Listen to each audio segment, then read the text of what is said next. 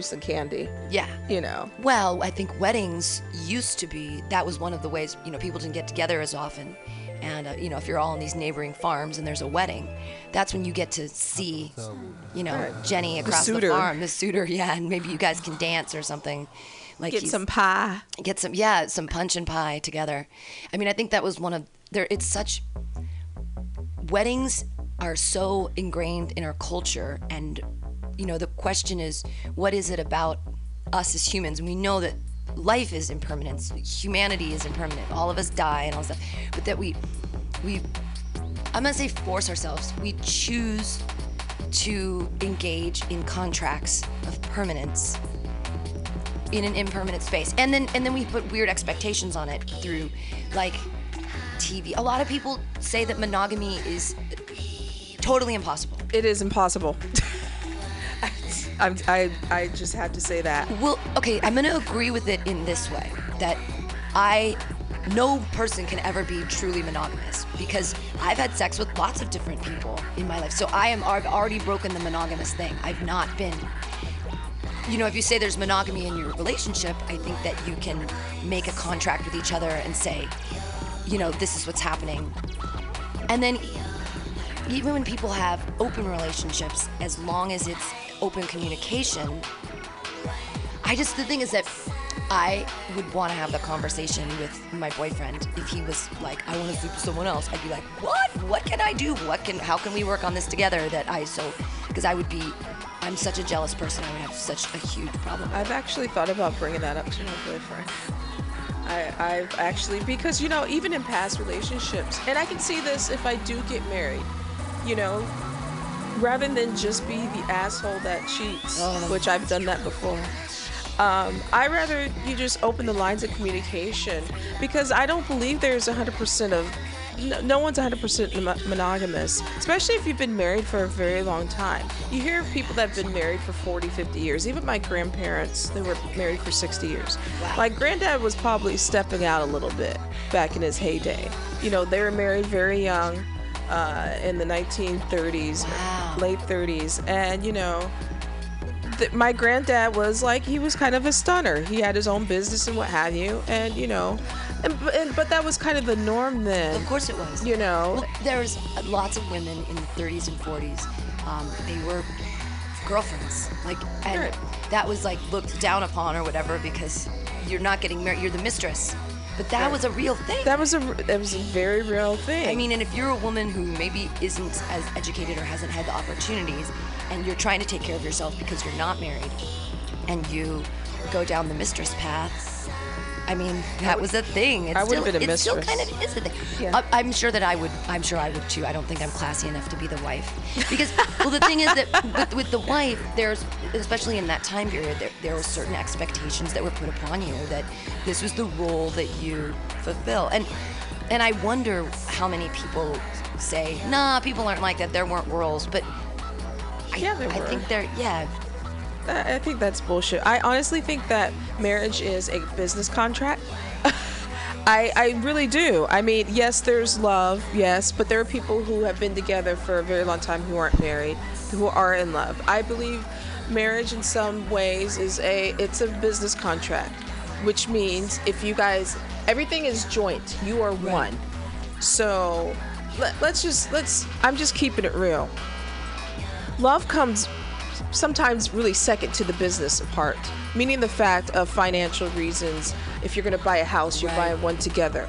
If we buy a car or health insurance, or if we have kids, we are all joint. Right. That is, that's why I feel like marriage is business number one, love is second. It sounds really harsh, but I just, it's just the real thing. That's why I don't ever want to get married again, is that, I caught an STD, sexually transmitted debt, from my first marriage. So, but I like that. Yeah, we bought a house together. But my father even said, you have to get married, because you cannot buy a house together until you're married.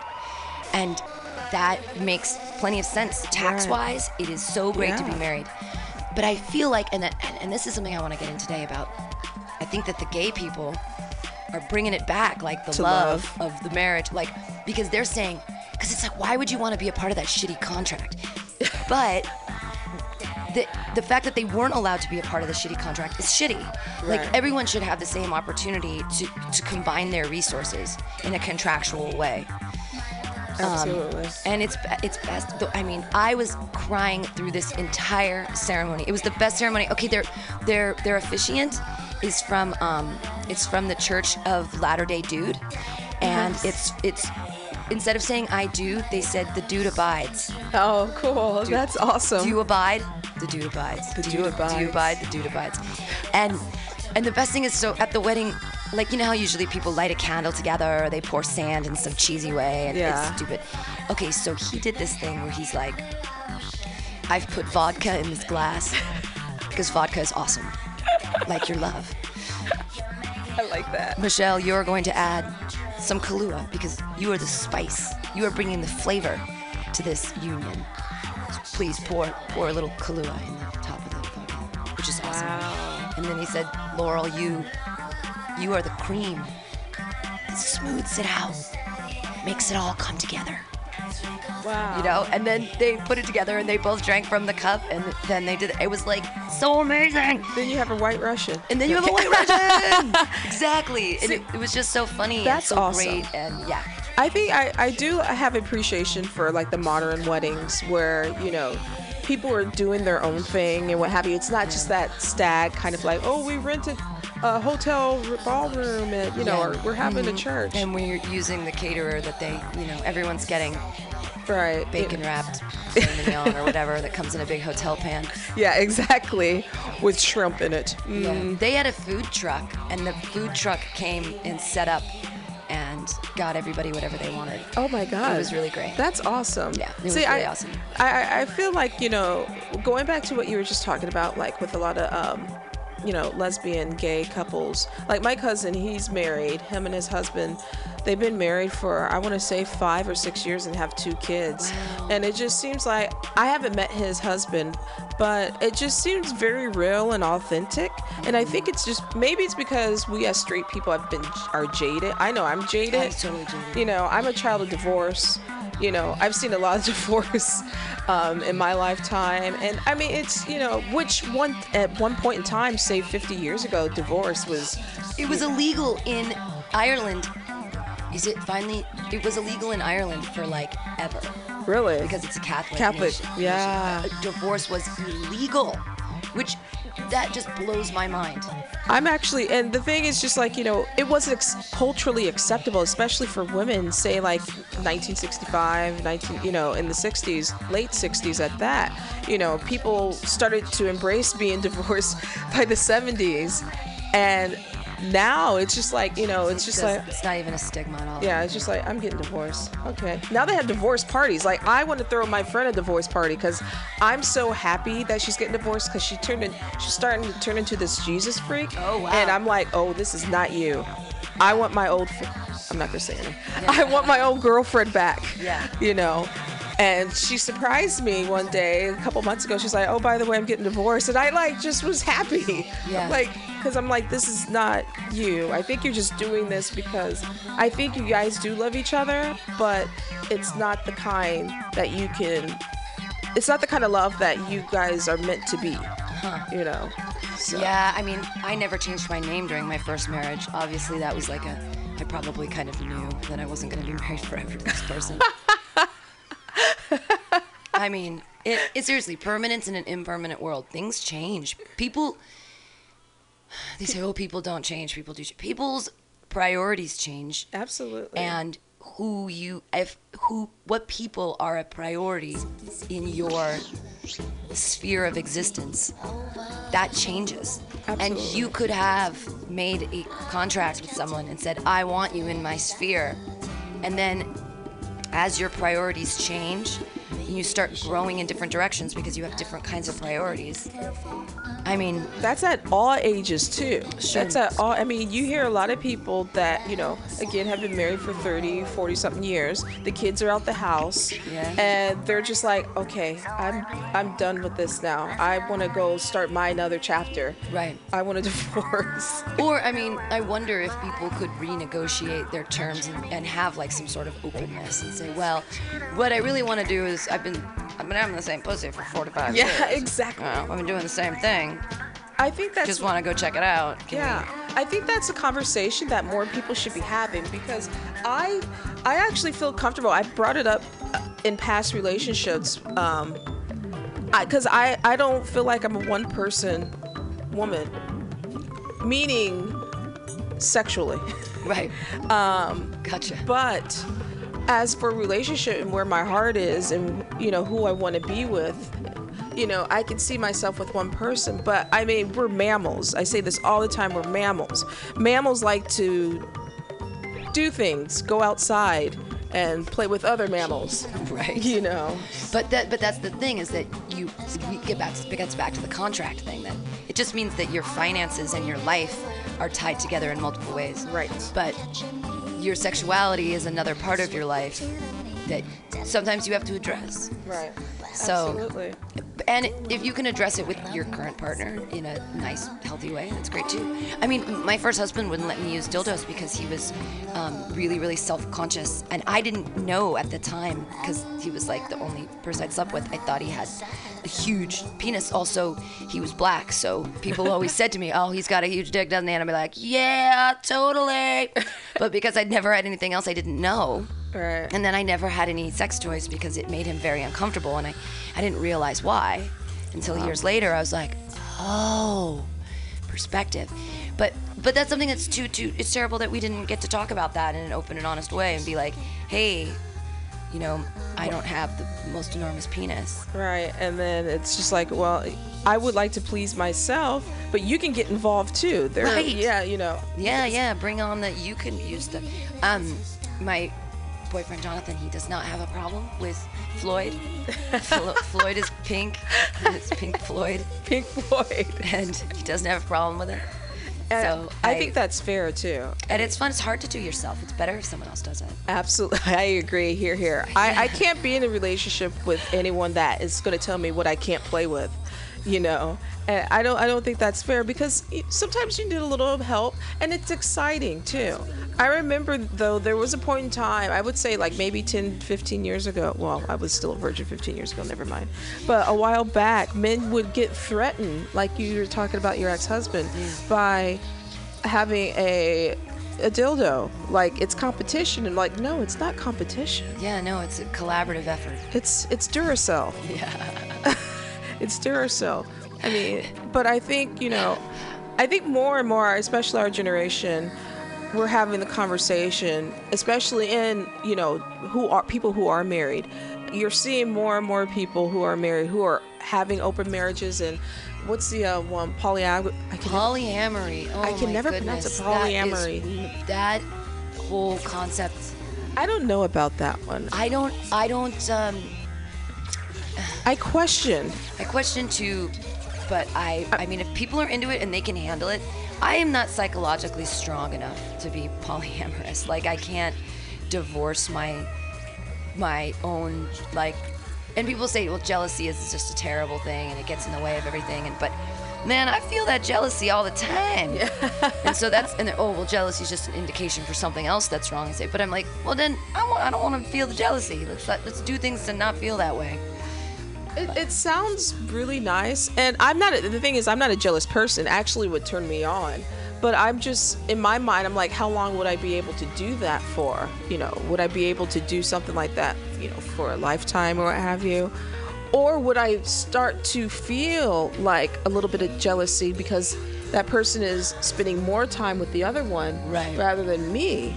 And that stuff is going to happen. You're going to start triggering these thoughts like, well, I think he loves her more than me, and so on, which is different from an open relationship, right? So, I mean, I guess I'm down with it. Kudos to those people who do it. And again, I feel like I'm not psychologically strong enough. And that's the honest truth. I like that honesty too, because some people just jump in because it's just like, hey, I can have. Yeah, I'm the belle of the ball. I get to have sex with all kinds of people. But then once you're in, I mean, that's the question too. Are you able as a person to have a healthy relationship with another person and to share things with them and to be honest and to all of that kind of stuff? Which is, I mean, who knows when people are, I mean, you think that you know when people are real and being honest and authentic, but maybe we don't. People change, like you say. You know, people change, you know. And, you know, the person you marry, you know, could be a different person in the next 5 years. Yeah. You know.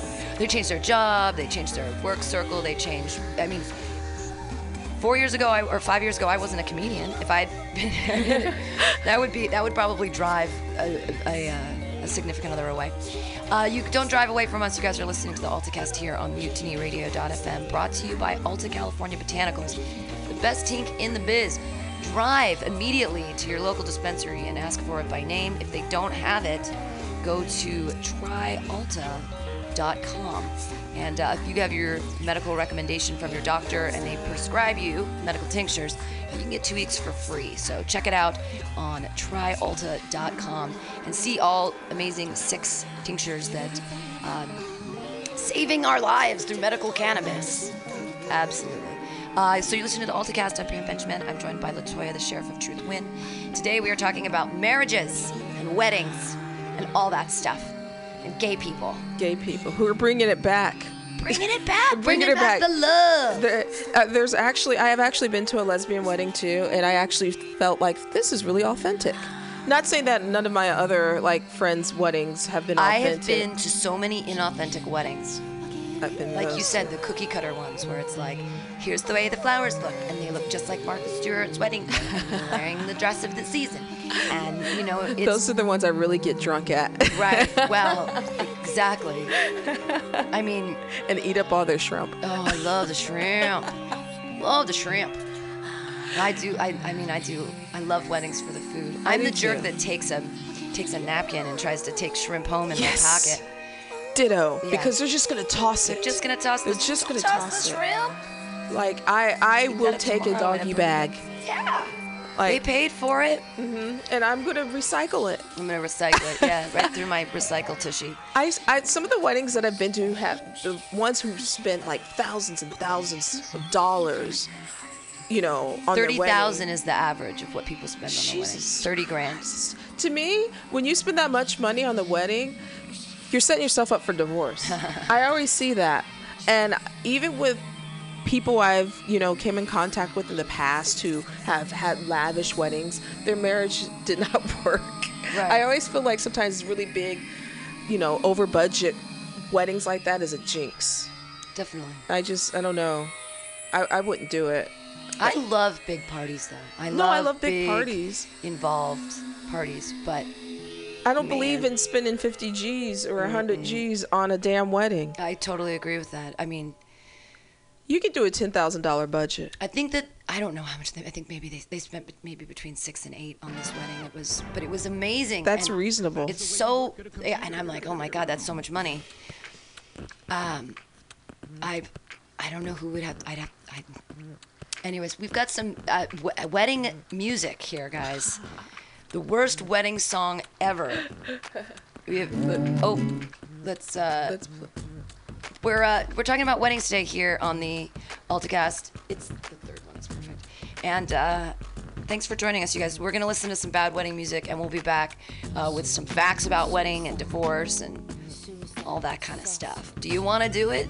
Everyone seems to want to do it, right? I'm a princess. No, I'm a fairy. No, I'm a wife. I'm a Mazel bride. tov. Jump the broom. Yeah. Hey, we jumped the broom at my wedding because it was the black thing. It was.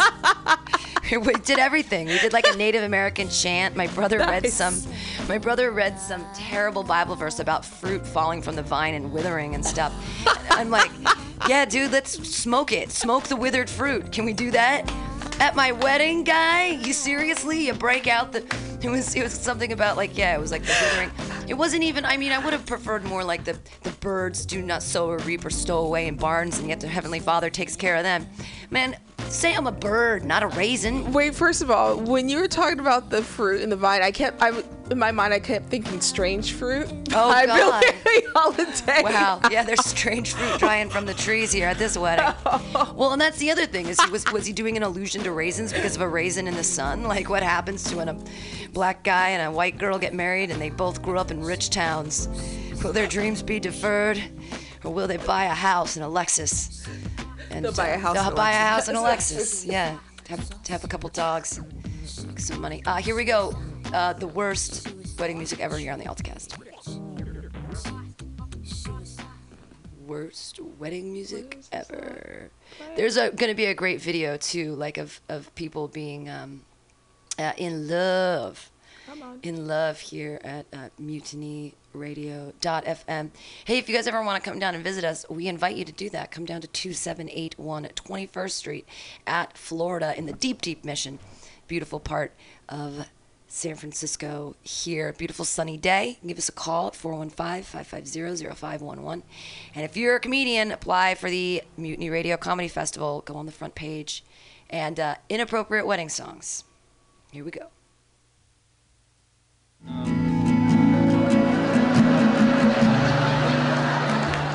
Why don't y'all shut your mouth? I had a friend call me not too long ago. He said, dude, I'm getting married. I want you to sing at my wedding. I'm like, okay, I'd be honored. When you getting married? He goes, in 2 weeks. I said, thanks for the heads up.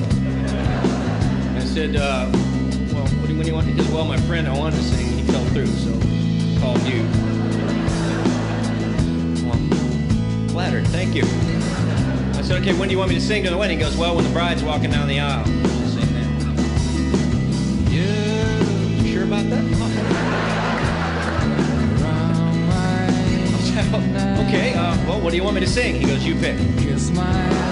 Yeah. That's what I was thinking. Half of me's going, no way. The other half of me's like, I can make this a wedding no one's ever going to forget. There's a lot of songs that go well. They're very appropriate at a wedding. Walking down that. What's love got to do? Got to do? That wouldn't be very appropriate. Heard it from a friend who heard it from a friend who heard it from another. You've been messing around. That wouldn't be good at all.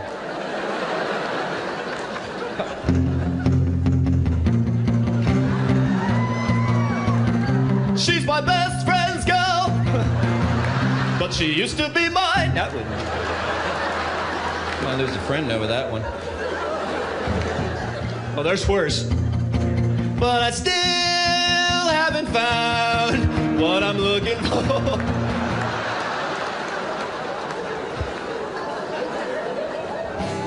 You can't always get what you want, but you can try sometimes. You might find you get what you need. Yeah. Who gives this woman? Cut.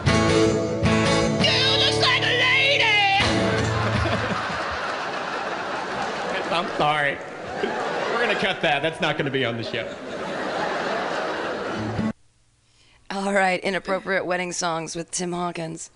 At my first wedding, I actually sang.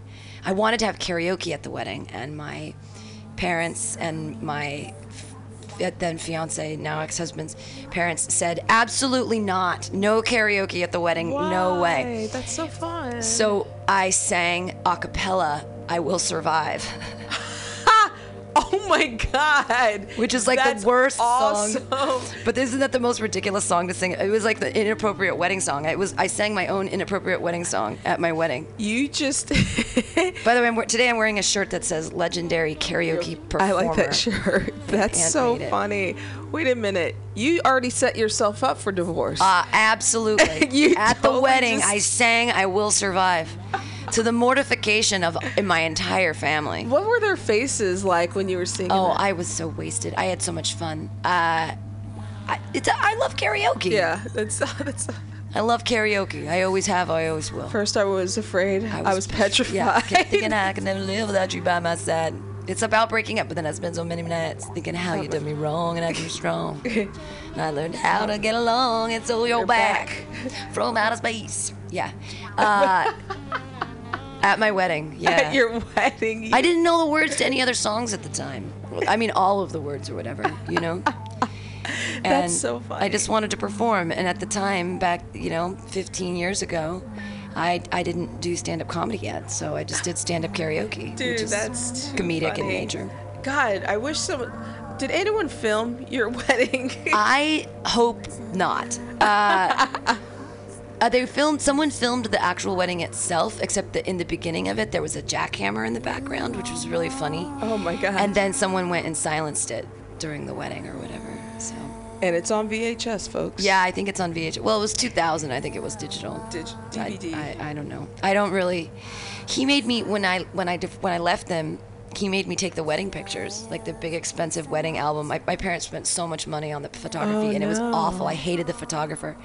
And when I was picking up the rest of my stuff from the house, when I was coming back up to San Francisco, I was like, "You can keep the wedding pictures." He's like, "No, I don't really want them. You should take them." He's like, "Your parents paid for them." I'm like, "All right." So I still have my wedding album. It's really funny. Dude, how much did your parents? $20,000, I believe, they spent on the wedding. $20,000. But I usually destroy everything they spend good money on, like my teeth. They spent thousands of dollars on my mouth and my orthodontia, and then I lost that tooth in the skateboard accident and paid to get it back. And then this last skateboard accident last week, I broke my nose again. This is the fifth time I've broken my nose. But the first 2 times, in high school, they paid a lot of money for me to get a nose job to fix my nose because I was in an American Gladiators accident, and absolutely true. And my nose went over. I got smacked in the face with a ping pong paddle, and it basically just broke my nose off my face and put it to the side. It was bad. That sounds painful. It was terrible. And so they had to have one surgery to put it back on, so it was like normal, and then they had another surgery to like fix it because the scarring and the bone stuff was so like, I was, they wanted me to be pretty, okay? And so they paid for that, and then what do? Like, I fucking bust my mouth, and then I bust my nose on the skateboard. I'm like, I'm 40 now. I don't give a fuck. All that money you spent on my face didn't do anything for me. I ain't famous. I ain't, Nobody has to beat me. I beat myself. I beat myself. Well, the concrete beat me up. and so I'm at this wedding last week, and I felt so bad because my black eye was pretty pronounced, and my face was pretty puffy, and my lip got a little infected. I just looked like I had really big lips for a while. And I'm hanging out with the sister of the bride, and we're getting stuff in the morning, and I was like, oh. She's like, well, what happened? And I said, well, I fell off my skateboard, and I feel like everybody was looking at my lip like I have herpes. And she goes, oh, no, honey, it looks like you got punched in the face. I was like, good. I was like, that's so much better. I look like I got punched in the face. Jonathan, it wasn't you. No, and that was so funny. When I was going to get on the plane, people said I should play it up and be like, I have to go to a lesbian wedding in Portland and get out of San Francisco, if you know what I mean. Do you know? I don't want to talk about it, okay? I just want another whiskey. Please. Yeah, please. I'm just getting out of San Francisco. I have to go hang out with my lesbian friends because I've just got to get away. You know what I mean? He beats because he loves me. He loves me so much. No, I beat myself up. Too hardcore. I have to give props to your parents on that, Everything they spend money on, I destroyed. The nose job, the mouth, teeth, and the wedding. And even, well, I paid for my own master's degrees, but the college degree that they paid for, I've done nothing with. I guess for a while I did when I was teaching high school and whatnot. You can't get a teaching credential without an undergraduate degree. You have to have that. But so that was good. That maybe sort of paid off at some point. But everything else they've ever paid for, I've kind of just destroyed. Well, technically, the pictures are still there. Right. So you didn't burn them. No. You didn't have a waiting to exhale moment where you just started burning stuff. No. I love my wedding dress. I think I want to wear it for Halloween again this year, or maybe I'll wear it this Friday at Pamtastics just for no reason. I'll just wear. Oh, actually, I'm headlining the Grotto. So things are different this week. I'll just do an announcement for anybody who likes comedy.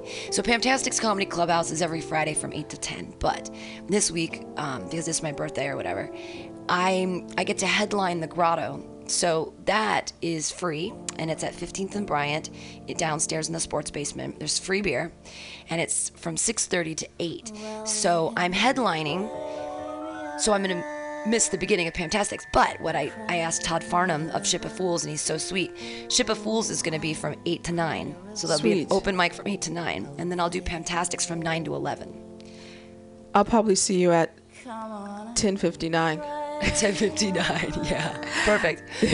But so I'm excited about headlining the Grotto because I get to do extra time, and right now, like, I can do 10 minutes in my sleep. So That's good. I feel like I'm sure headlining there only means 10 because I usually give 7, but 15 would be nice. I'd sure like 15. I mean, 20 would be insane, but I don't think that they don't like me that much for my birthday. But yeah, and then so there'll be Pamtastics from 8 to 11, and then I turned 41 on Saturday, and supposedly my boyfriend Jonathan, he's doing surprisey things. I don't know what he's doing, but he said the entire day is filled. I'm like, okay, That's lovely. the entire day is filled. That's lovely. Yeah. So I'm excited. And tonight I'm in a show at the Eagle at 8 o'clock. It's an all-ladies showcase put together by Colin Holtz at the Eagle, which is on 12th.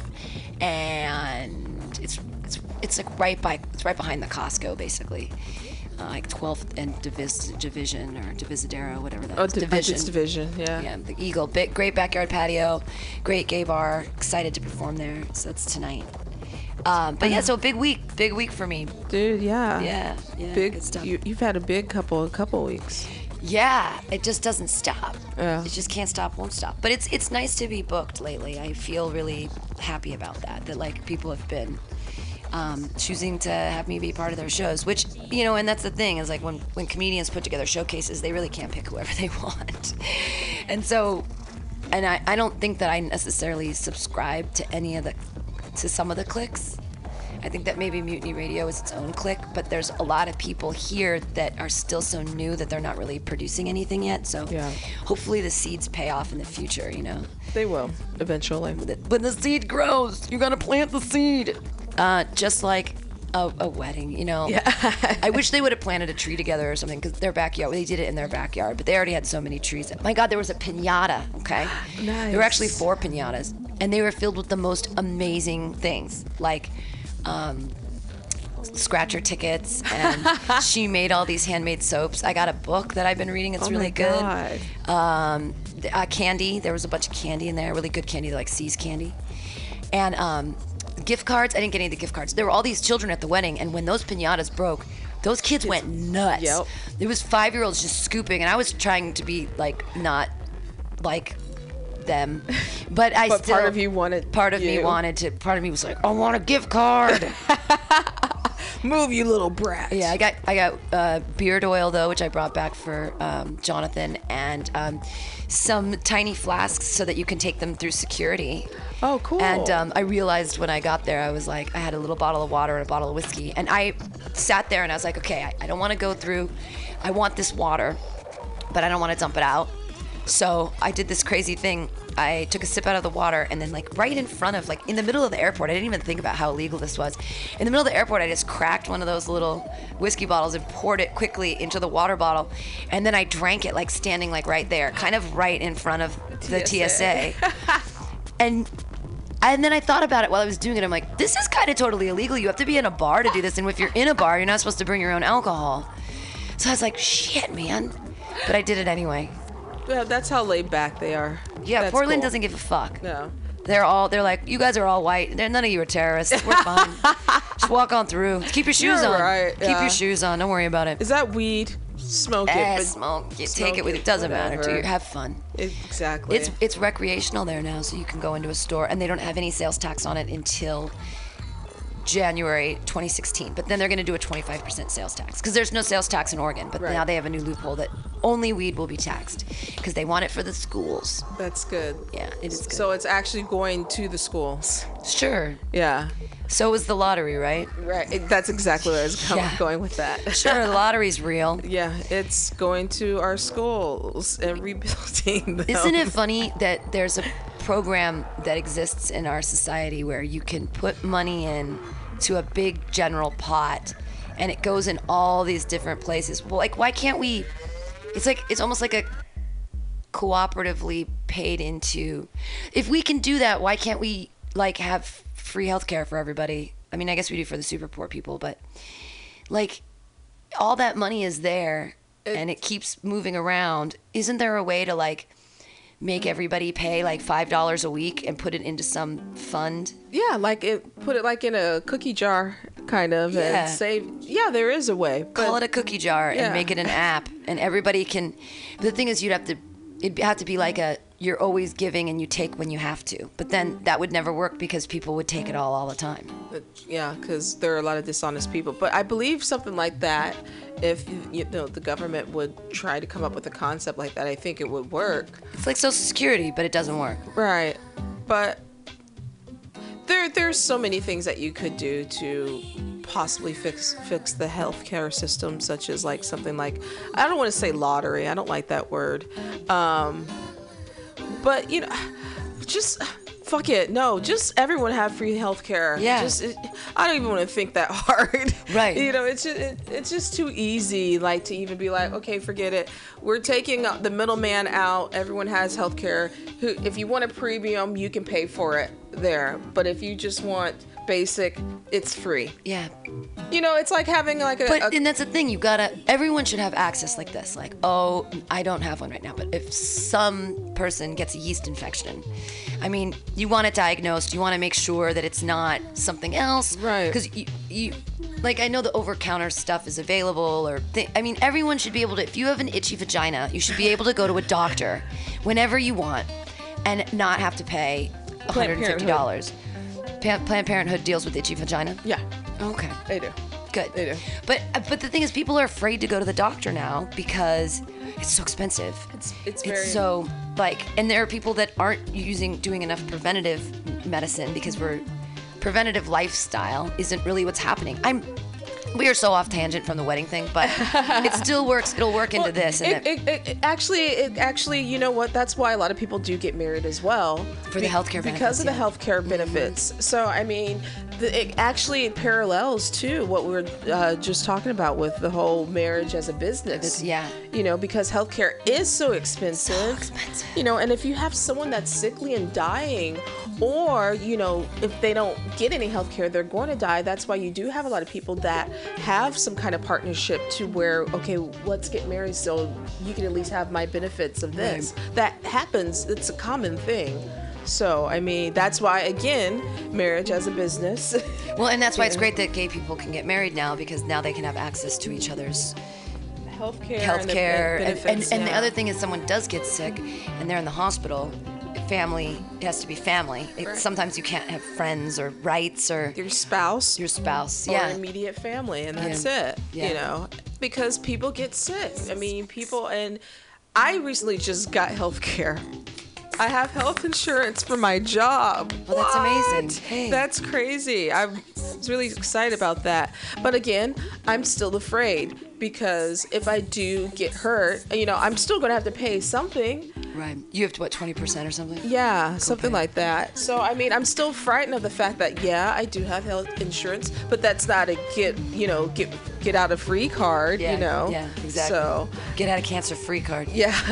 but what it comes down to is that if we had more of a preventative lifestyle and people were more active and there was less sedentarianism with the cars so I was up there for 6 days. I gained like 5 pounds because I didn't realize how active I am in the city. I just wasn't active there. Like, it just isn't a thing. Everything was in a car that I didn't, and I stayed in the house the whole time, cooking and doing all kinds of things. But it was just funny because, okay, anyways, I'll get back to this. I've been on the bus and I've been seeing a lot of different body types now, and especially on young girls that are like 15, 16, 17. They're like skinny fat. Do you know? Like they're thin, but they've got, like, their butt it's almost like they have two butts. Like, they have a hip butt and then they have a butt. And it's so funny to me the way that fat is sitting on people's bodies differently. And I think it's the diet, and I think it's the lack of exercise. Absolutely. I just hate seeing little boys with titties. Oh, I've been seeing so many fat little boys. That really makes me angry, because, again, that's a form of child abuse. That pains me. Or seeing like 15-year-old girls who are already 250. Yeah. That's and I see a lot of it I see a lot of different body types on the bus, and I know that this is because of the way we eat, and we don't have preventative lifestyles. And I just, how do you change it? You can't, I mean, give a kid a skateboard? Like, that's not gonna, like, how do you, I mean, Michelle Obama had that whole, like, get kids active, yay. And then they changed the food program for lunches in schools. But, I mean, again, you know, a lot of these, you know, parents or parent, a lot of the kids aren't coming from two-parent homes, you know. Right. And where mom makes a healthy lunch. Yeah, exactly. There's no time to make lunch. There's no time to make lunch, or I'm too tired to make dinner. But that's not the mom's fault, you know, because she's just trying to provide. Right. You know, so it's just one of those double standards. It's really hard to say, because I mean, I can't say it's just because you come from a single parent home, because my mom wasn't like that. You know, my parents were divorced. My mom's like, stop eating all that bread. You can get fat. So, and I was always on the treadmill. I remember my grandmother saying, like, why are you always on the treadmill? And this is like when I was 7, 8, and I said, I don't want to be fat. Oh, wow. Well, no, I was getting those messages too as a child, that fat, if you're fat, no one will ever love you. Yeah, that one and too. I think that it came from my kindergarten teacher. I hope she's dead. Her name was Miss Mowers or Mrs. Mowers. She I must don't have know. been evil. She was an evil cunt, and she said, we all memorized Bible verses as kids, and we'd go up and stand in front of the class and say the Bible verse, and everyone got an ice cream cone. And she wouldn't give me an ice cream cone. She gave me graham crackers instead. Everyone else is licking their little ice cream cones, and they were tiny little ice cream cones. And she said, fat little girls never amount to anything in the world. You're a fat little girl. And you need to eat graham crackers or something like that. But it was something about, like, you won't be loved if you're fat. But the ridiculous thing is, I bet that the same amount of calories are in 2 graham crackers as were the ice cream. Wow. Yeah, Christian school, at a Christian school. Like, my parents were paying for me to have a private education. And that's the kind of education that they were. And in front of the whole class, too. That is terrible. It's horrible. So I always thought that I was fat. Like, even when I wasn't. And I remember being in 3rd grade and I have a very vivid memory, but I was in vacation Bible school. It was summertime. And we were all sitting in a circle with chairs, and they were plastic chairs. And I was wearing a little skirt. And I don't think I was wearing nylons. I don't think we were allowed to wear nylons at the time. Anyways, I had my knees up. I was on my tippy toes with my knees sort of like higher up in the air, and I was kind of like keeping them up because I felt like everyone was looking at my thighs being smushed by the chair, and my thighs looked so big. And so I put my little toes up and was trying to sort of do that. But that's like 7, 8 years old. Wow. Same age. Yeah. And like that 3rd grade kind of time. And it's like, what kind of words and images were being thrown at us that were kind of becoming part of our psyche and our being?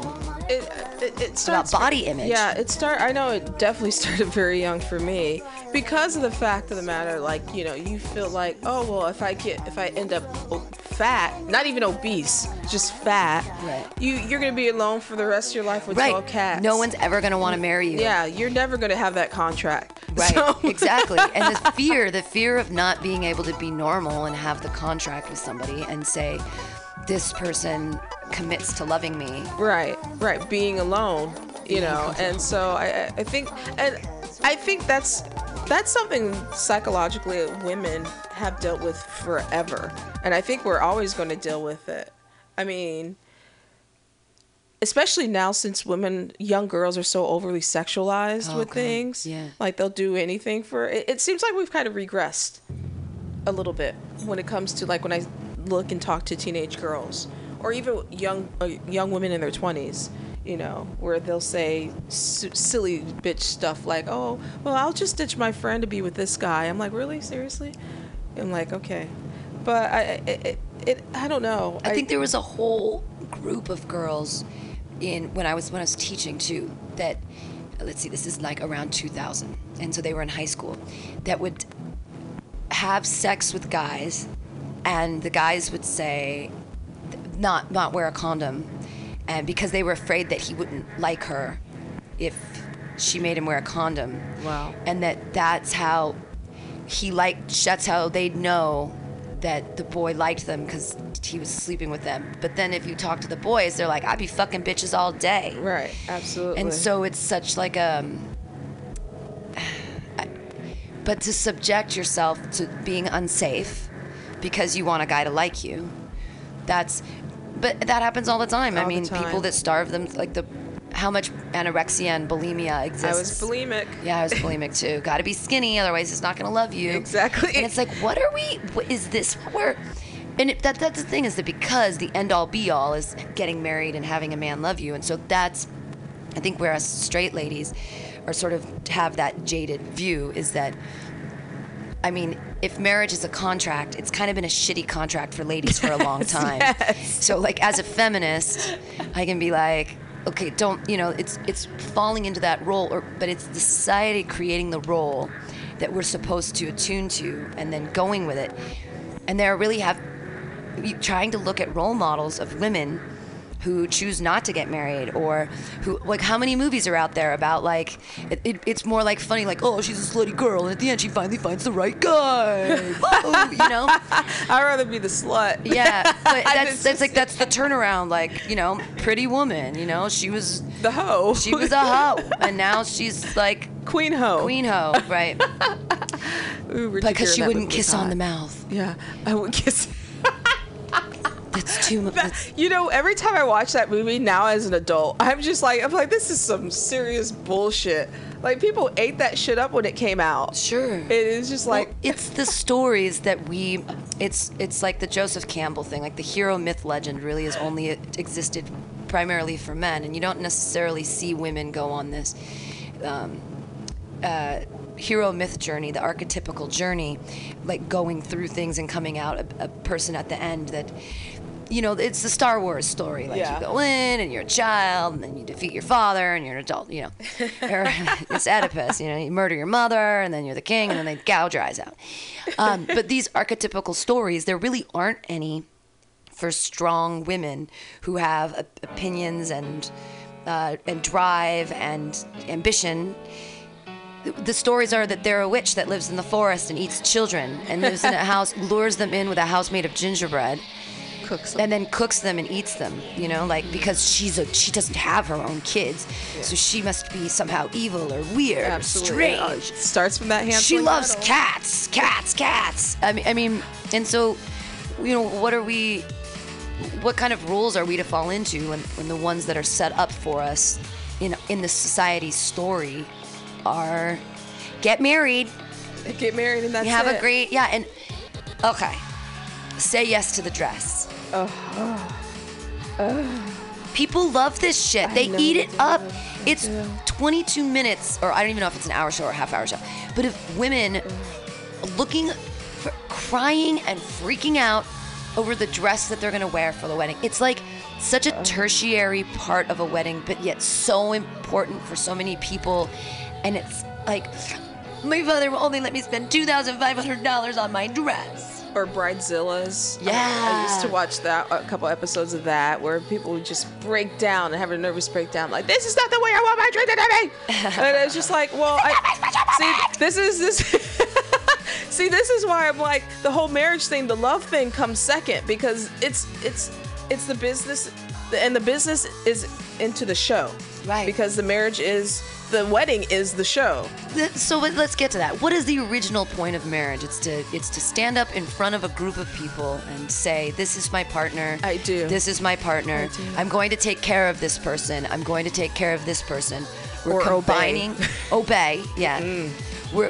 Because men know best, right? So if that's the original thing, is to stand up in front of a group of families and say, our families are merged. This is, here's all of our resources are now one. We are together. Right. And it's turned into, I mean, sometimes for people it's just the party. Yeah.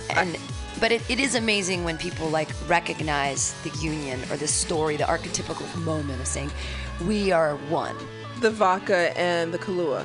Right, the vodka, the Kahlua, and the cream, putting it all together. Right. And I really do respect that for people who want to do that, but I love my boyfriend so much, and I'd love it if he like was like, we should get married, and I'd be like, that's all I want is the impetus from you, but let's never do that. Let's have an amazing party to celebrate our love with one another. But I don't want his house. I don't ever want to be. I can take care of myself. I don't ever need a man to take care of me financially. And I think that's what comes down to me for the wedding is I don't need the fucking contract because I can take care of my damn self. You've already been there, done that.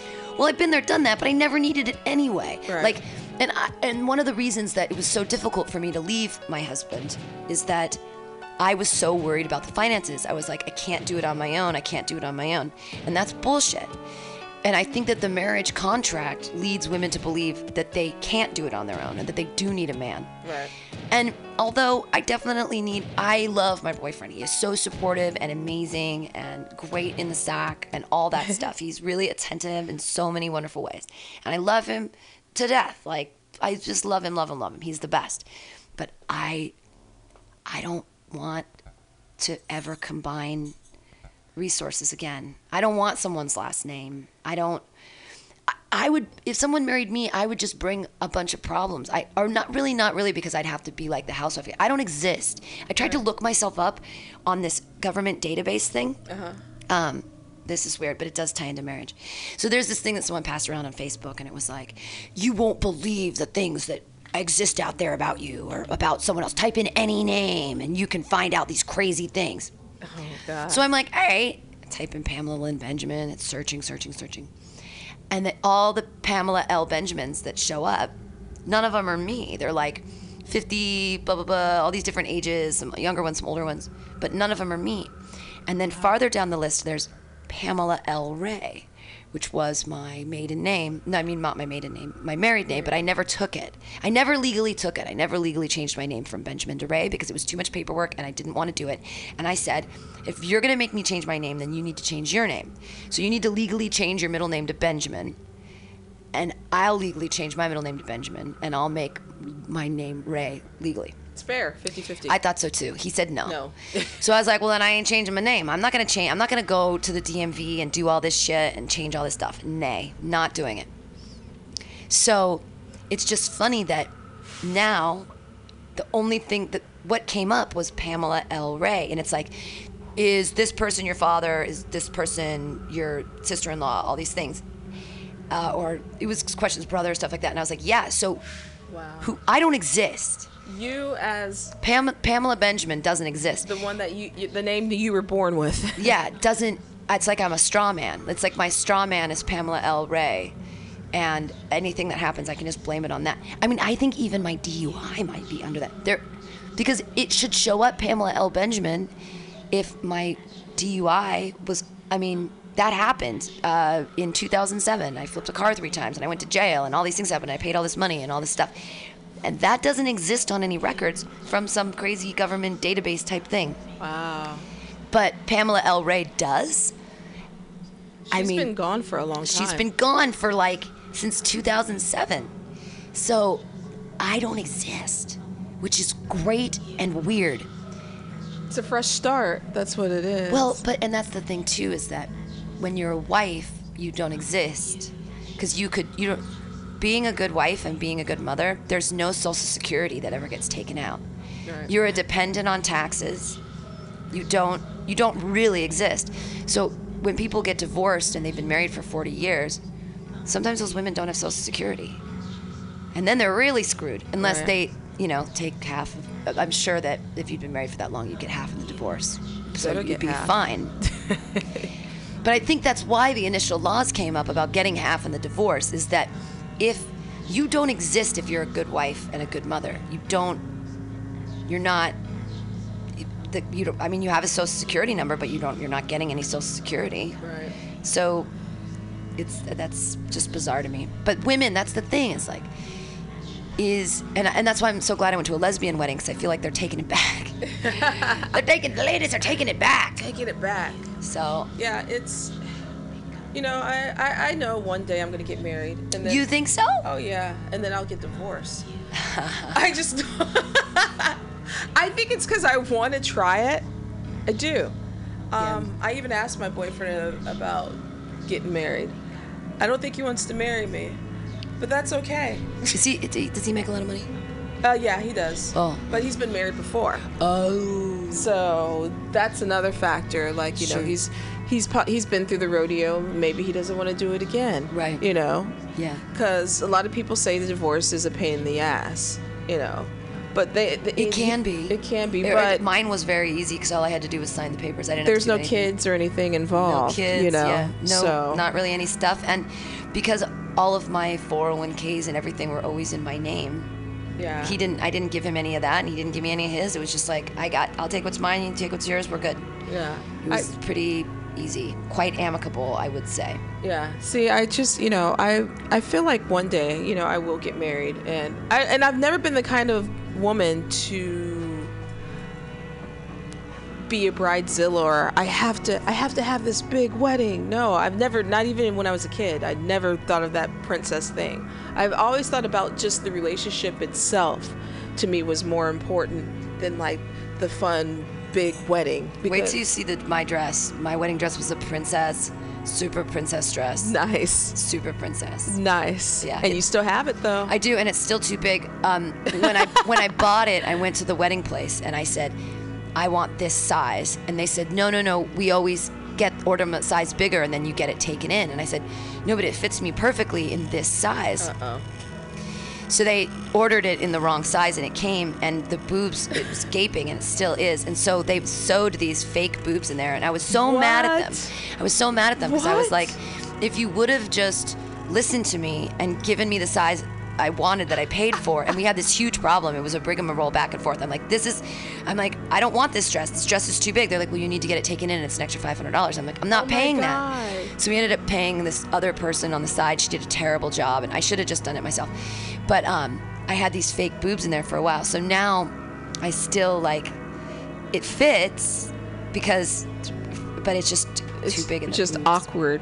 Yeah. See, there's so much money and profit that goes in the weddings. Absolutely. Like, there's so many schemers and shysters in this industry. That it's a marriage contract in a business, but the business that has created weddings now. Now this is the shit, right? The business of weddings. And the wedding I went to this week, it was an inexpensive wedding because they did it all themselves and they did it in their backyard, and it was an amazing, perfect, wonderful, and it was what I think a wedding should be. But weddings are a business. They are wedding planners make money. Big business. Yeah. Yes. It's like, I mean, I wonder if you can get your major in that in college. I'm sure I'm gonna get my MBA in wedding planning. Yeah, they make hella profit, and it's just it's such a big business. Yes. All the vendors that they go through, and which people get, catering is huge. Oh yes. And it is, weddings are an enormous. I mean, the TV spin-offs. Absolutely. I mean, you have so many bridal magazines now, like not just one or two, but there's a lot. And it's capitalism at its best, but it's just like you have so many scheming people in the wedding industry. Like, that's one of the reasons why I don't want to have a big wedding, because knowing me, I'll fall into the shit and then it'll turn into an expensive wedding. I'd rather do something just very easy, or let's go to an island like my friend did. She got married in Puerto Rico. Beautiful. Like a historic site. We all came, and it was very, very chill. Nothing too oh my god, lavish. They probably spend maybe probably 10 G's. Yeah. But nothing like we have to rent out the Ritz-Carlton. I've been in those kind of weddings too, yeah, which are nice. It's great. Yeah. If you're a guest, but I hate to be the parents or the bride or groom flipping the bill. I can't imagine I went to a wedding in, 99 or 98, and it was in San Francisco, and it was at the top of it's all glass all the way around. It's in Union Square. It's right by my house actually now, and it's called it's one of the glass elevators in Union Square.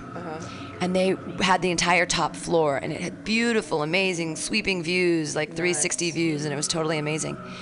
And the entire time, I couldn't stop thinking, I wonder bet this was like $100,000 wedding. And you got to think like, it's one party. It's one expensive party. And it's just so much. Nothing succeeds like excess, right? Yeah.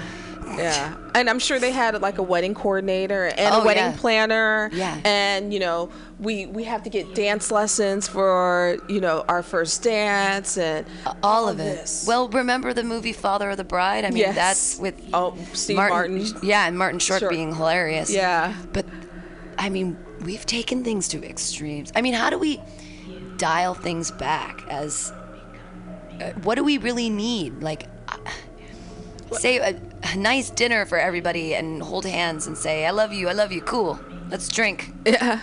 I love it when people get married at a church, especially like a Catholic church, and then the reception just turns into a straight debauchery. Yeah. Like Caligula. Yeah. I've been to those kind of weddings. Like we're having mass and a wedding, and then we're going to be doing cocaine and getting drunk and hooking up at this reception. Amen. Amen. Good times. Brought to you by Weddings. You guys are listening to the Alta-Cast here on MutinyRadio.fm every Wednesday from noon to 2. Hey, if you like medical marijuana and you haven't tried tinctures, let me persuade you to try Alta California Botanicals. Go to tryalta.com and try. Some people call it nightmare juice, but that is a misnomer. I say that the euphoria is brilliant, and 4 dropperfuls, laser beams shooting out of my eyes, feeling really good. And Alta California Botanicals, you guys go try it out. You guys are listening to the Alta-Cast. We're talking about weddings. I'm going to look up some wedding facts. We'll see if we can get some more wedding music on the line.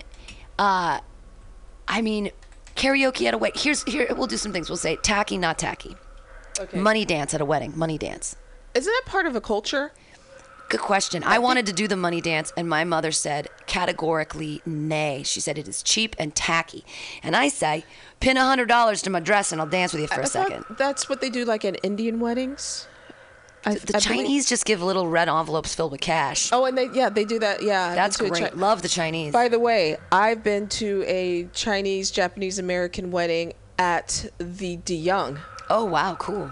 Excuse me, not the De Young. The Museum of Science and Industry, where they rented the whole museum. Wow. Well, the Chinese don't fuck around. No, they don't. They have like 22 course meals or whatever. Like, if you go to a straight up Chinese wedding, like it is like a 6 hour. Just the eating is like 6 hours. The courses just keep coming, and it's unbelievable. So I don't know if the money dance is. I know that my mother said no, it is tacky, but I love a good money dance. I think the money dance is great. Because and then I like to dance with the brides. I give the bride money and dance with her. Always think that's cute. Love the money dance. I think in some cultures that's what they do. Yeah. This is why I like going to weddings of different cultures. You get to learn a lot, like Indian weddings and then Chinese or Japanese weddings and Mexican weddings. Oh, I have never been to a Mexican wedding, but I heard that Jonathan was telling me this morning that he's been to a lot of Mexican weddings, and I was like, oh yeah. What do they eat?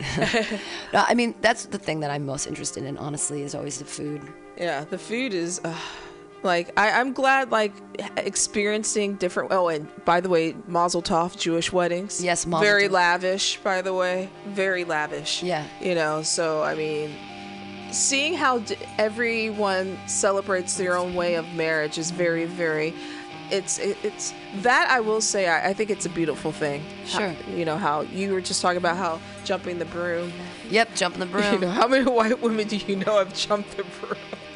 Yeah, right? I'm sorry, that's awesome. Yeah, we did all these. We did like 8 different things, and we read from the books, the fantasy books that we like, and it was lovely. I mean, we definitely designed the ceremony the way that we wanted it to be, and I was very disappointed in the photographer. And I never got to eat any of the food because I was so busy talking to everybody. But we had Scott's Seafood. They catered it. It was really good. Shut up. I know. My parents were rich. I told you I was rich when I was growing up. Scott Sea. Oh, Love it, right? I would have Scallops, bacon wrapped scallops, Shut oysters up. on the half shell. I didn't even get to eat any though because I had 6 bridesmaids, but nobody was taking care of me. No one like put a plate aside or like did that. Really? That's what you're supposed to do as a bridesmaid. I know, they just weren't those kind of bridesmaids. Are they your friends now? One of them is still, yeah.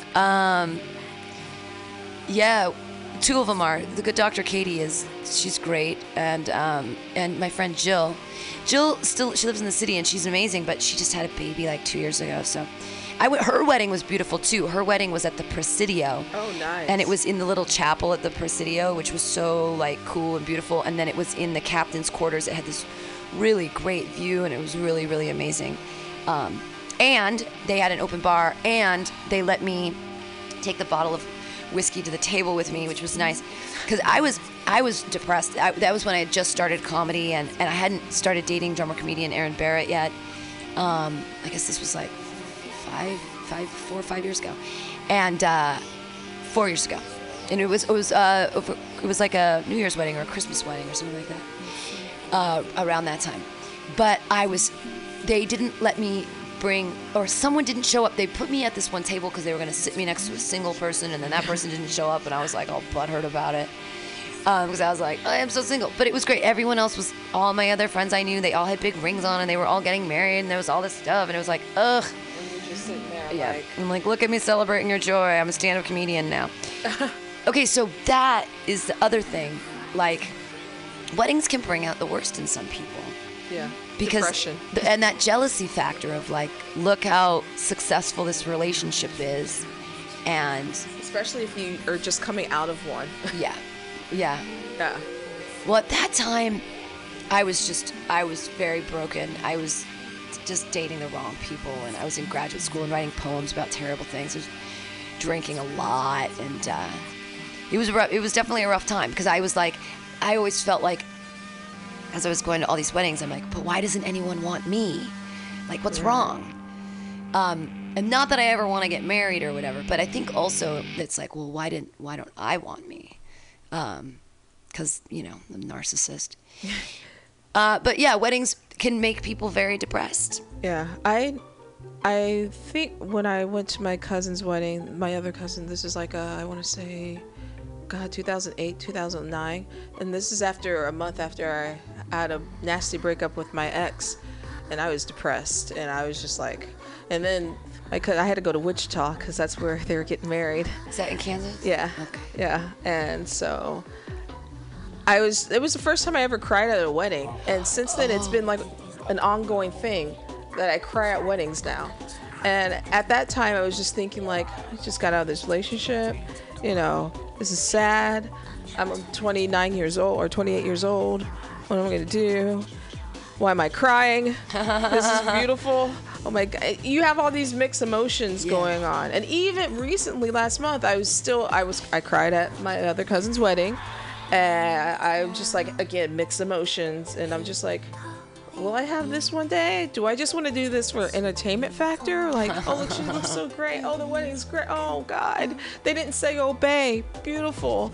It's just all these things. And I didn't have and I've been a bridesmaid, by the way,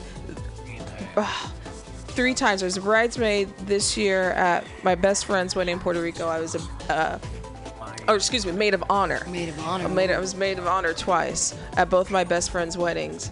And then I'm just seeing these people who I love dearly and crying. I'm like, am I going to have this one day? I remember what you were doing, and that penis was not always in your vagina. There's different penises. We've done some dirt. And that's another thing when you see your best friends that you've done dirt with, see them tie the knot, and it's just like, ooh, some of the stories I could tell your husband. But I mean, weddings are a mixed emotion for me. It's just like, I'm crying, I'm happy, me. It turns, like you said, narcissistic. I love sharing in the joy of my 2 great friends and their union. And I hope that maybe someday, Jonathan and I choose to do something like that, but not for realsies, not like it would be more like you're celebrating your unionship, your courtship, your right. We relationship. wouldn't really make it legal. We just basically have a party that's like, it's our fake wedding. There you go. We'd invite everybody. I've heard of that trend going on, fake weddings. Like people like, we're not going to City Hall. Nope. But we are going to have a wedding. Yeah, we're gonna have a wedding. We're gonna have a little ceremony and a good party. And but I mean, I don't even know if we're there in our relationship right now to say things like that. And I would always want to maintain my own residence. I don't think that I'd want to. Like, I think we both should have our own places to live. And then we spend every night together almost, anyways. But I kind of like space. Yeah. Space. Yeah, and. Jeez, I don't want to live in Berkeley. See, that would be issue number one. I don't want to live in Berkeley. I don't want to live in Berkeley. I want to stay in the city. I want to stay in San Francisco. No. I mean, unless we move to Peru. Yeah. See, there you go. Now we're talking something exotic and nice. Yeah. But I mean, dreams. I think the other reason why I would want to get married is this sounds very lame and cliche and old-fashioned, but that sense of security. That's that what they're always going to be there. Hey, you know what? The best thing about wearing a wedding ring is that every other guy hits on you because they're like, this one's taken. That means she must be good. Well, it means she must be worth it. If someone else is willing to put up with her and put a ring on the finger and do that, that means that she must be worth it. So it somehow raises your value. Did you to get other men. hit on a lot when you were married? You know, in the beginning, I didn't put myself in situations like that. I mostly just had a gay entourage. So it wasn't ever an issue until I started hanging out with, I made this amazing friend, one of my best friends forever, Megan, and we started hanging out. And my gay entourage, because I started doing less theater, I just didn't have my gay entourage around as much. So I was hanging out with like single people, and I got hit on a lot, as a married person. And even now, for a while, I was wearing my wedding ring just for fun. And it's funny, every time I wear it, Jonathan and I usually get into fights, so I'm going to try not to wear it. But I was wearing it because I was like, I'm taken, and I love my boyfriend, and I want to wear this beautiful ring that I still love. And I feel like I get hit on more when I wear the ring. Wow.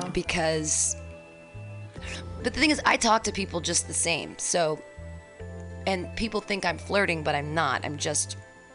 It's conversation. And usually talking about, Mutiny Radio.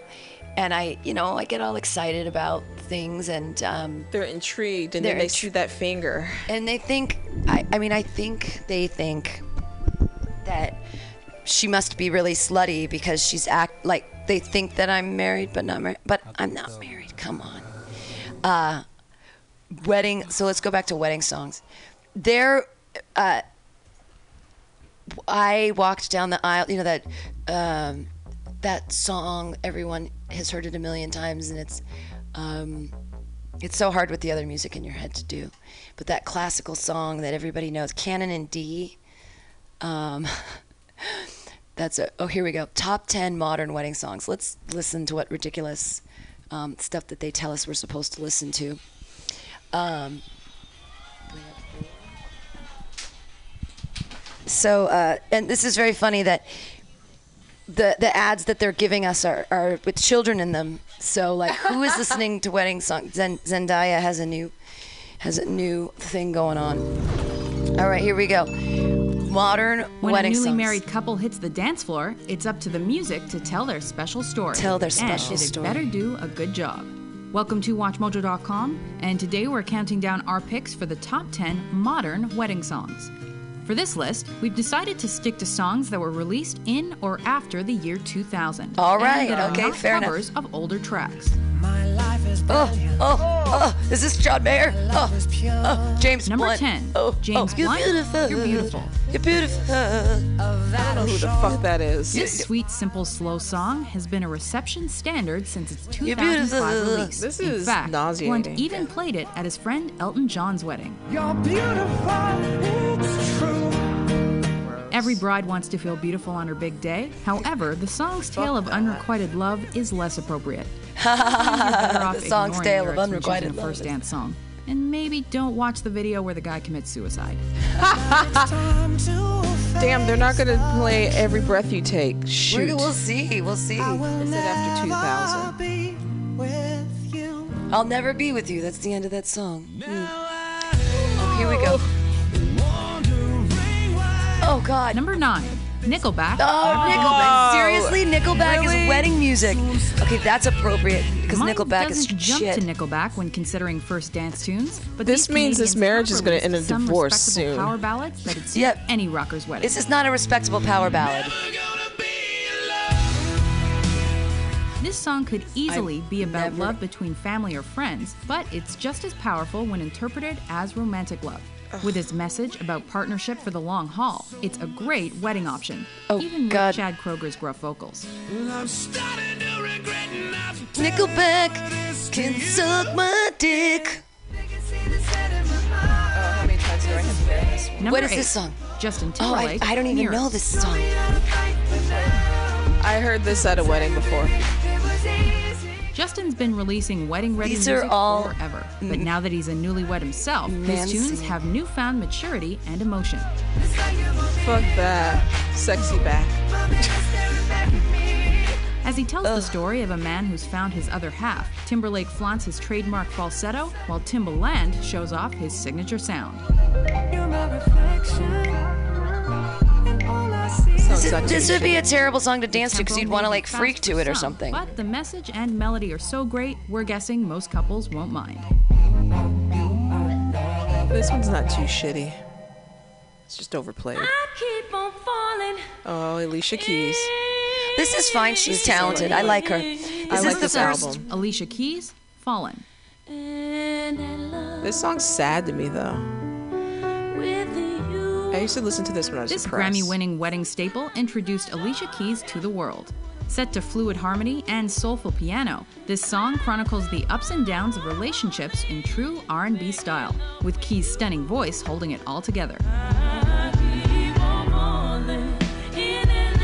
I know this from karaoke. People that sing this for karaoke, they always While it's a great murder it, reception like song, in a bad way. newlyweds might find this a good choice later in the evening, after the guests have gone home. If you know Oh, ho, ho. That used to be my jam. No, she's talented. The rest of that is bullshit. Oh, this, I feel like I'm gonna Train. vomit. Number It's just- 6, Train, Marry Me. Oh God. Ew. Wedding season wouldn't be the same without new romantic ditties competing for our attention. But some newer tracks cut through the clutter, and this is one of them. No, this is. Couples will fall into each other on the dance floor swaying to this low-key ballad, whether it's the original or the duet version. Is it a little schmaltzy? Sure. But Yeah, that's it's a the lot mark of a schmaltzy. great first dance tune.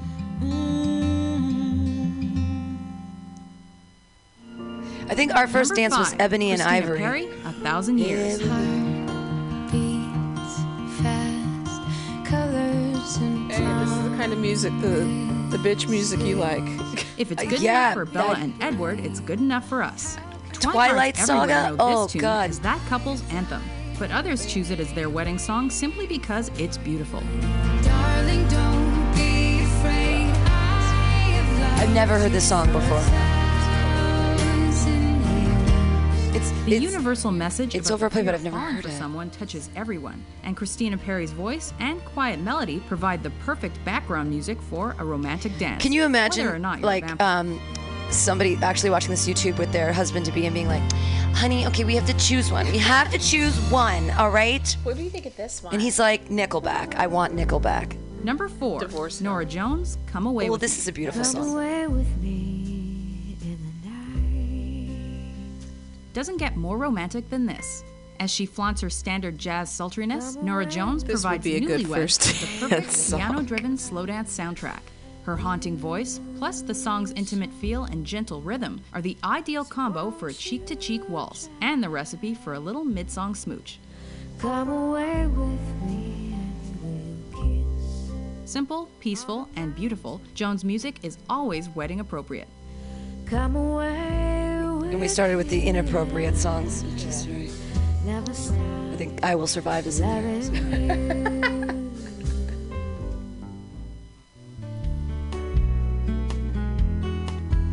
Number 3, it Michael Bublé, Everything. You're a falling star. Oh. You're the getaway car. You're the line. This crooner is a natural fit on a wedding DJ's playlist, and this is one of his most romantic originals. Without the backing of his usual big band, Bublé compares his love to, well, everything, and calls her his stability in a crazy world. You make me sing. All this is making me nauseous. I know. It's so it's Sure, pop the music song is that about his ex, but that doesn't make it any less wedding perfect. Plus, everyone can sing along at the la la la part. La, la, la, la, la, la, la, la. everything, every chord resolves. It's just like pop music bullshit. Number 2, Bruno Mars, Oh. Marry You.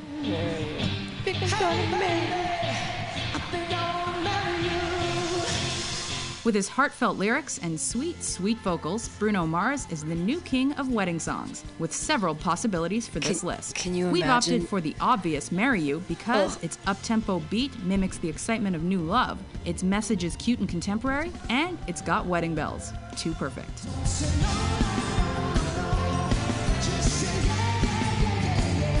This is like if you want to Not a like slow jam, to- but if you've got your dancing shoes, it's an adorable choice.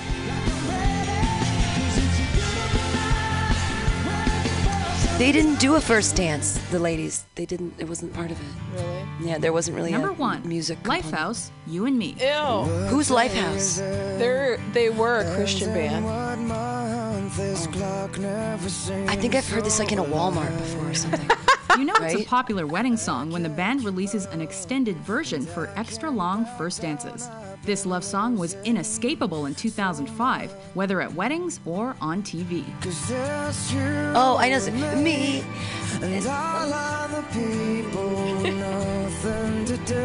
With its slow, stripped-down melody I and swear I've meaningful heard this like message in a about love and Target or in a togetherness, this right, is like one when you're song walking that through. doubles as a second Rite Aid. set of vows, which is what all couples want on their big day.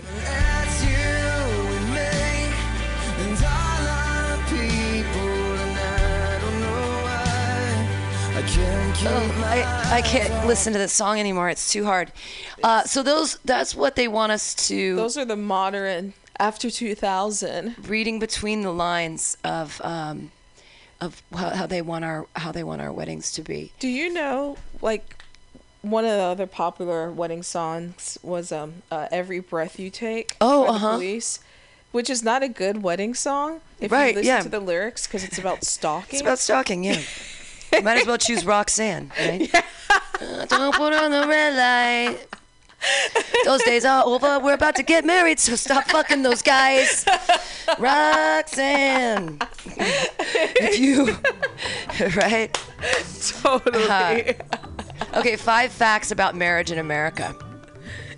Number 1. Oh, this week, Americans celebrate National Marriage Week. Oh, God. That's nauseating. A collaborative campaign to strengthen individual marriages, reduce the divorce rate, and build stronger marriage culture. Here are 5 facts you might not know about marriage in America.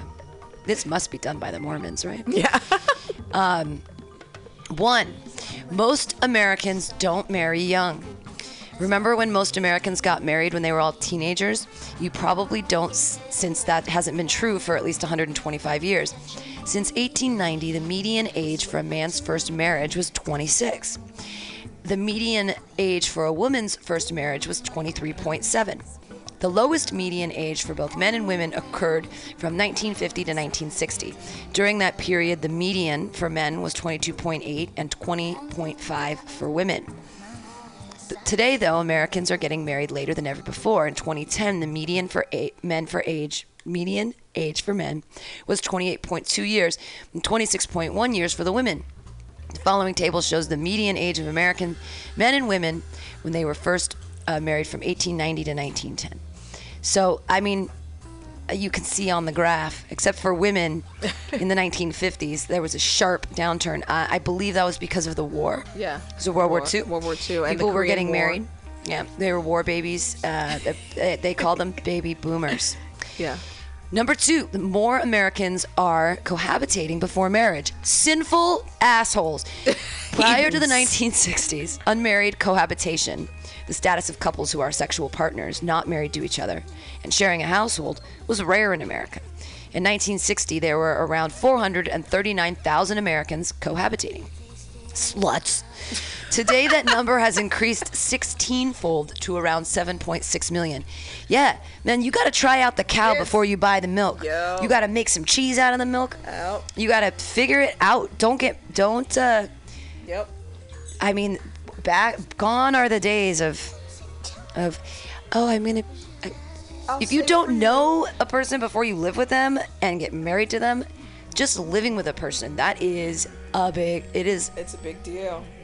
Yeah, like, do they? I'm saving myself for you. Yeah, well, hopefully they're saving their shaved beard hairs and washing them out of the sink and not saving them. That was the one thing. Putting the seat down. Yeah, you gotta cohabitate. You gotta learn what each other's little things are. We gotta train you guys. You gotta know how I like my eggs. You gotta know how I like my coffee. 3, unmarried with children. While many Americans cohabitate before getting married, for many couples, cohabitation has replaced marriage. Cohabitation is particularly common among those of lower education and income levels. This has got to be from some religious thing. Oh, yeah. In 2010, a report found that among women in the 25 to 44 age range, 75% of high school dropouts have cohabitated, compared to 50% of college graduates. Cohabitation is also more common among those who are less religious than their peers, those who have been divorced, those who have experienced parental divorce, fatherlessness, or high levels of marital discord during childhood. A growing percentage of cohabitating couple households, now over 40%, also have children. Currently, 48% of all first-time births are now to unmarried women. Whores. Despite the common perception of unwed mothers being teens, many are in their 20s. 60% of unwed births are to women in their 20s, while only 23% are to teenagers. I want to know whose website this is. This is ERLC. ERLC, Ethics and Religious Liberties Commission in Nashville and Washington. This is very interesting. The Ethics and Religious Liberties Commission in Nashville and Washington. This is crazy to me. That makes sense. ERLC, they're saying, don't cohabitate. It's true that the divorce rate is almost 50%, but it doesn't mean what you might think. The national divorce rate is almost 50% of all marriages, but for many people, the actual chances of divorce are far below 50-50. For first marriages recently formed, between 40 and 50% are likely to end in divorce. The divorce rates for remarriages is even higher. But the close to 50% divorce rate refers to the percentage of marriages entered into during a particular year that are projected to end in divorce or separation before one spouse dies. This is weird semantics. Such projections assume that the divorce and death rates occurring that year will continue indefinitely into the future, an assumption that is more useful as an indicator of the instability of marriages in the recent past than as a predicator of future events. So while divorce rate is 50%, it doesn't mean the probability of every married couple getting divorced is 50-50. 5. Not all marriages are created equal. There are a number of factors that are correlated with any strong marriage. For instance, teenagers and the non-religious who marry have higher divorce rates than those who marry later and are religious. What? In fact, that's bias. No, really. If a person has been to college, has an annual income over $50,000, is religious, comes from an intact family, and marries after the age of 25 without having their first baby, chances of divorce are very low. What? It's just so funny because this is exactly me, and I got divorced. So I got married at 25. I didn't have a baby first. I come from an intact family. I used to be religious. We had an annual income of over $50,000, and both of us been to college. So they're saying, like, rich religious people. But this is absolutely hilarious because... This is so biased. So biased, exactly. Well, and all the people that I know that are still Christians, like my brother and all of his friends from high school, and they're all still married, they're all rich people. There's something about being Jesus freaks and being wealthy. I don't know. Maybe it's... Isn't that a sin crazy already? Praying to a false god. Well, false idols. I don't even understand that we have religion is, superstition based on fear of death. Although, like, nature is vast and amazing, and here we go. 77 facts about weddings, random facts. We're not going to go through all of them, but here we go. Weddings. In the United States, there is no law or religious dictate that says a bride must take the groom's last name. However, approximately 70% of Americans agree that the bride should change her last name. This is great on the side. Brilliant Earth conflict-free diamonds is right here on the side. So, yeah, definitely try not to have any African baby hands on your hand. I'm still kind of salty about what we were just talking about. Oh yeah, definitely. That whole thing was completely biased and saying that religious people don't get divorced and everyone else who cohabitates is a whore. Yeah. And that's what you're saying. Yeah, that's what the Religious and Ethics Commission, definitely, they think that's the thing about abortion, like they're saying it's an ethical question. If you ask religious people, they say that it's an ethical question. And I say, it's an ethical question of how you're going to lead the rest of your life, or how you're going to usher a child into the world and help them lead the rest of their life. And if you're not ready for it, you shouldn't be forced into it. Yeah, because that child's going to end up suffering as well. Mm-hmm. Even, I mean, it just that doesn't make any sense to me. And plus, by the way, a lot of these religious people that get married and play this role are the people that usually go out and cheat. Right. Or yeah. A prime example, the dude from 19 Kids and Counting who was a pedophile. Really? And he ended up having the 2 Ashley Madison accounts. What's Ashley Madison account? Ashley Madison is a application where you sign up to meet people who want to cheat. Whoa. Yeah. Josh Duggar, that's his name.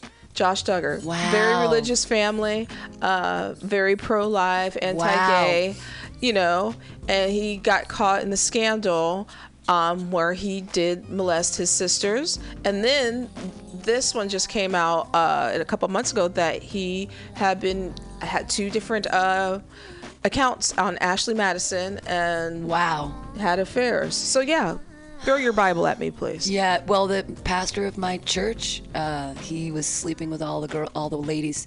He was calling it therapy. They usually all call had it that, individual right? therapy. You can get to God through his penis.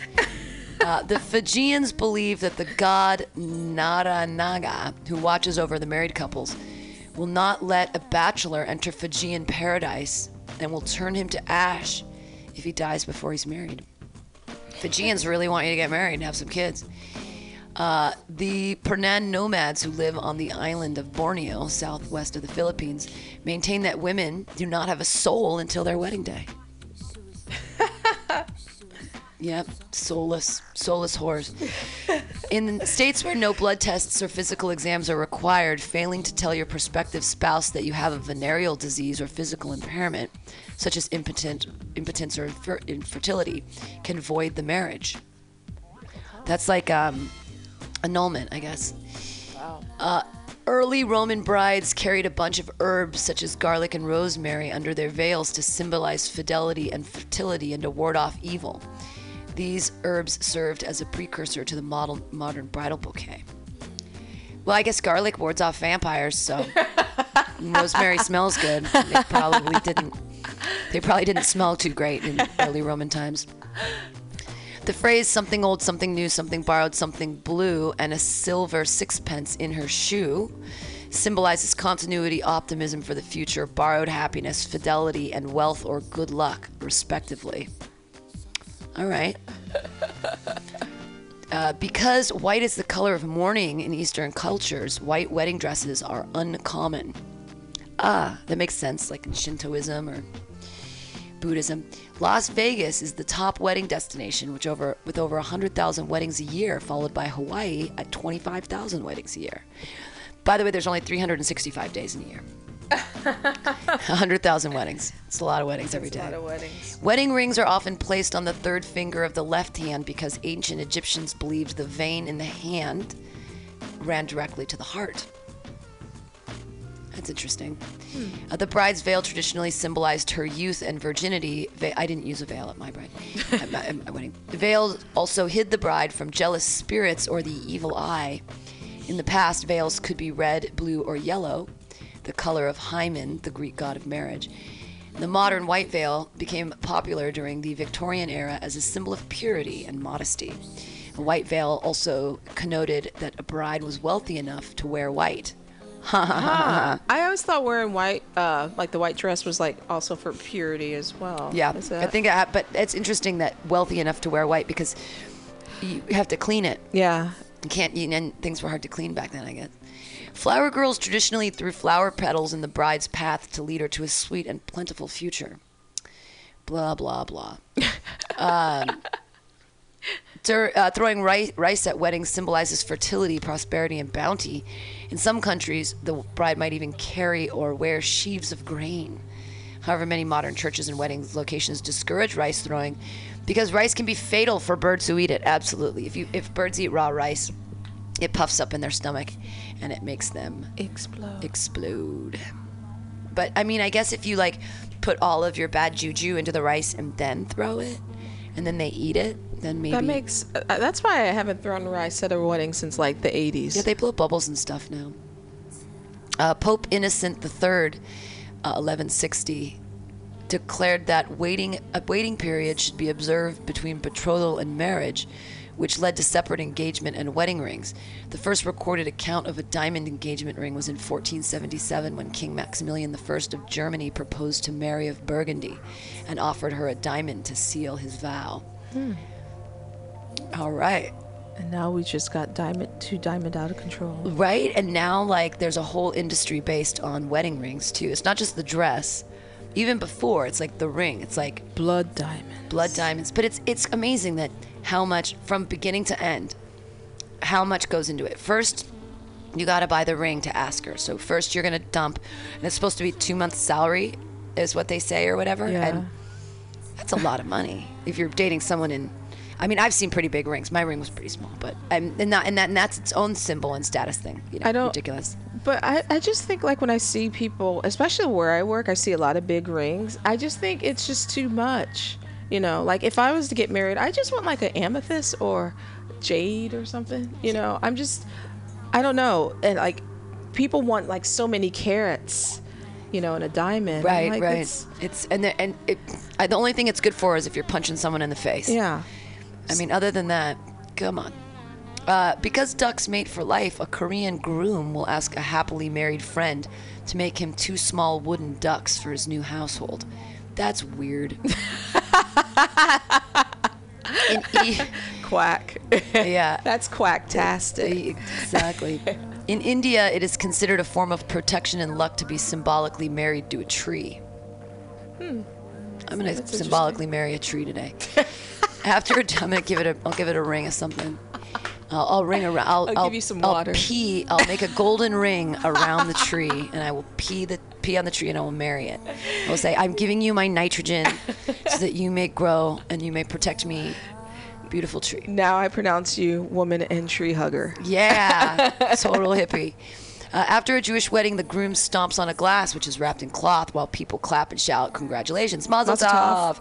The broken glass symbolizes the frailty of human happiness, or perhaps the destruction of the Israelite temple in AD 70. Some Jewish husbands argue that it means they will have the authority in the house, or that the shattered glass symbolizes the easing of sexual penetration on the first night of marriage. That I did not know. Interesting. Huh.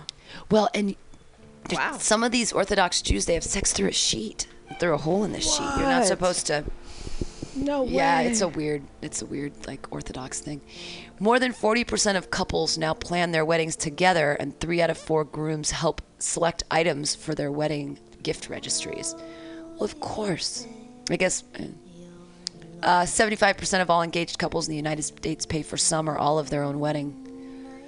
Yeah. We've got more. The superstition that a bridegroom must not see his bride before the wedding stems from the days when marriages were arranged, and the groom might never have seen the bride. There was the chance that if he saw her, he might bolt. Other sources say that to see the bride in her dress is peering into the future, which can bring bad luck. In Tibet, polyandry, or a woman with more than one husband, is not uncommon. Yeah. For example, a herdsman will share his wife with his brothers and half-brothers. Whoa. Oh, Wow. Kinky. whoa. Oh. Wow. All right. They're herdsmen. So Herdsmen. first they fuck the goats and then they fuck your wife. Good. Pass her around. Don't worry about it. Toss it like a salad. Queen Elizabeth II had 12 wedding cakes.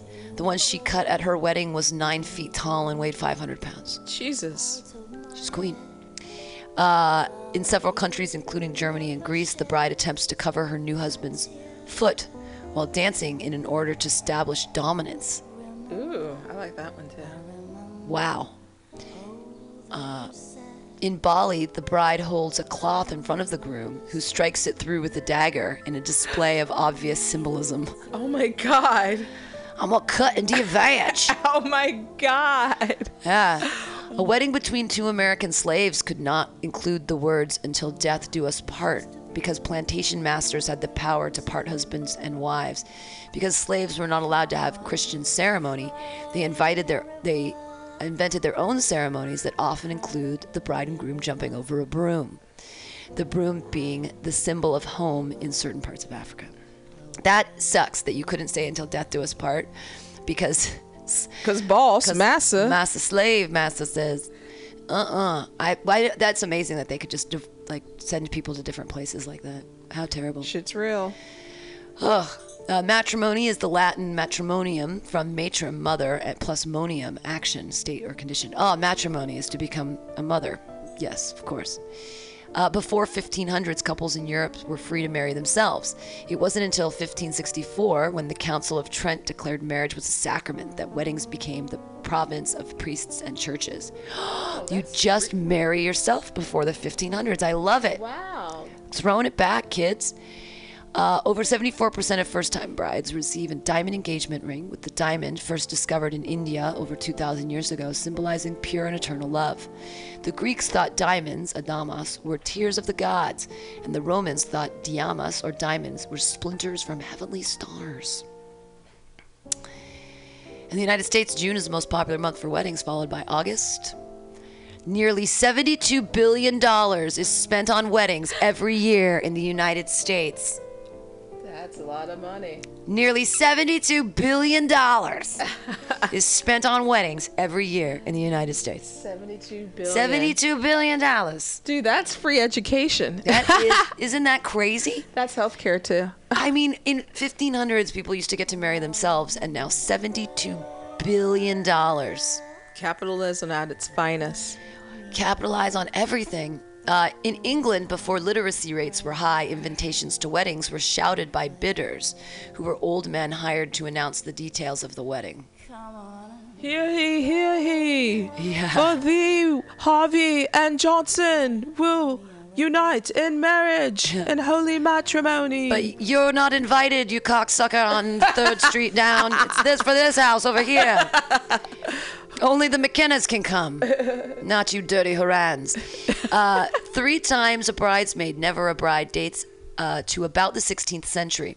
It was believed that if a young maiden who had been a bridesmaid 3 times was unable to catch the eye of unmarried males, then she never would. But if she served 7 times a bridesmaid, the spell was broken, and the woman was thought to be a sure bet for marriages. Jesus Christ. Can you imagine how many were like, I've been a bridesmaid 3 times, and I need to do 7 now, okay? So I need to be in everybody's wedding. Like, Somebody get married. Somebody get married. Somebody get married. Somebody get married. Hurry. I need another ugly dress that I'll never wear again. Because eyebrows are considered intensely alluring in the Orient, historically the bride's eyebrows were shaved entirely, rendering her powerless to attract a man. Huh. Wow. Because she can't give him the come hither look. Hey. Wow. Raising those eyebrows. That's weird. Subjugation of women shaving their eyebrows. Sometimes it doesn't come back, and then you look like a chola. Yeah. You've got to paint them on, right? That black liner. The Old English word for the wedding ceremony was bridalope, which literally meant bridal run. The word wed derives from the Proto-Indo-European base, wath, meaning to pledge or redeem. Bridalope. That's hilariously. That's a horrible name. Bridalope. I'm going to mention that to my boyfriend. Bridalope. Bridalope. Oh, man. And so all of our And all of the things on the side are, husband says she looked too old. See her makeover revenge. Oh my God. They got me. Wow. They got me. Anti-aging cream. Fit mom daily. Oh my God. Grandma outsmarts doctor with her $5 trick to a wrinkle-free face. Surprising 14-day results revealed. So you can keep your husband You from can sleeping keep with your the husband. secretary. That's just crazy. What are they selling? The best solution you've ever. Is it? Someone needs to come on your face, right? And then it tightens it up. Yeah, it's called Matrixyl 3000 and Polymoist PS. Wow. That's crazy. How much does it cost? And then all the this is amazing, but this is an advertisement and not an actual news article, blog, or consumer protection update. Representations regarding the efficacy and safety of Miravike skincare have not been evaluated by the FDA. The FDA only evaluates food and drugs, not supplements like these products. These products are not intended to diagnose, prevent, treat, or cure any illness, especially your husband cheating on you.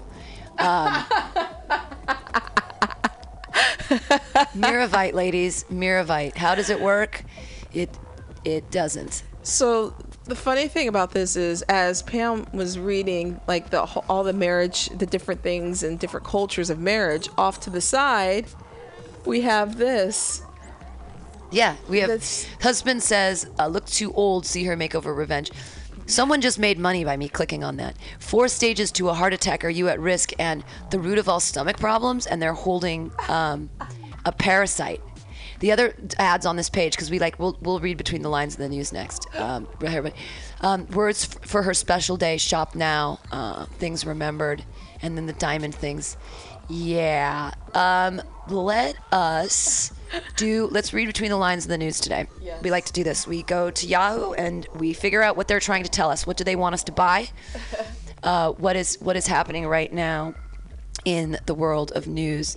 And we'll get to CNN, which is we'll check out the world terrorist section too. That's great stuff.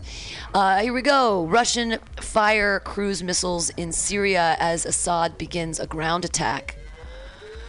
Oh, Syria. Syrian refugees are all over Europe.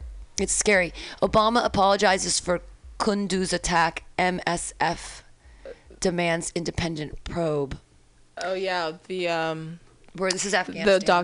The doctors south borders who got bombed. President Barack Obama on Wednesday apologized to Medicine Sans Fronteras for the deadly bombing of its hospital in Kunduz, Afghanistan. Ooh, this is scary. World news. These are top stories. All right, so we're at war. Didn't know that. I've been too busy thinking about Trump. El Faro search ends at sunset, Coast Guard says. The missing mariners of the El Faro. So there's a missing boat. Hillary Clinton comes out against TPP trade deal, the Trans-Pacific Partnership. That just got signed a couple of days ago. So she says, bad news. This is a weird day. Maybe it's Google News is different than Yahoo. We'll get to Yahoo, but this is all like world stuff that's really kind of big. Yeah. The thing in Syria is getting really serious. I think also, too, the whole thing with the refugees, going on in Europe. Yeah. That's a really sad situation, and too. Did you hear what Trump said? Send him back.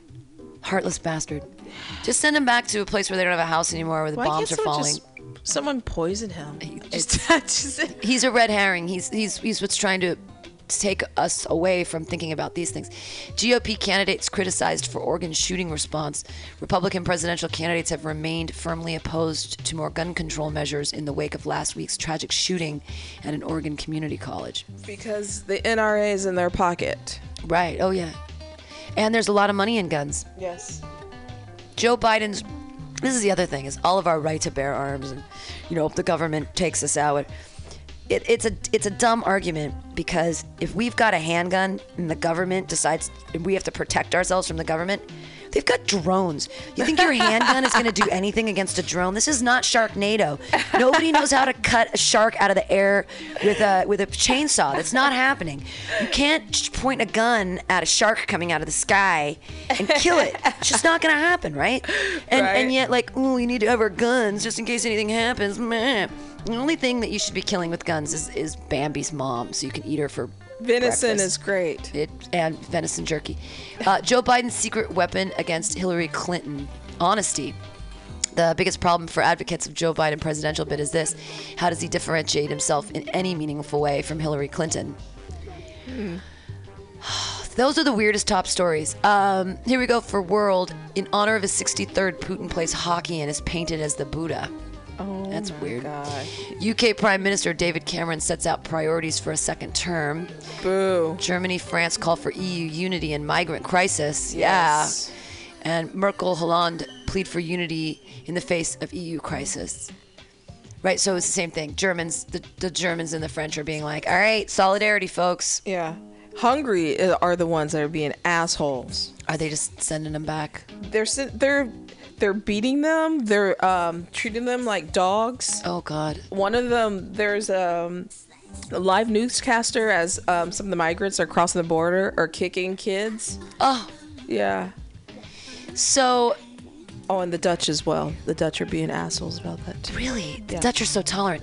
So we just went through the Google ones, and they actually separate them by things, whereas Yahoo puts them all together. So number one here, we have timetable for VW fixes. All right, so we start with cars.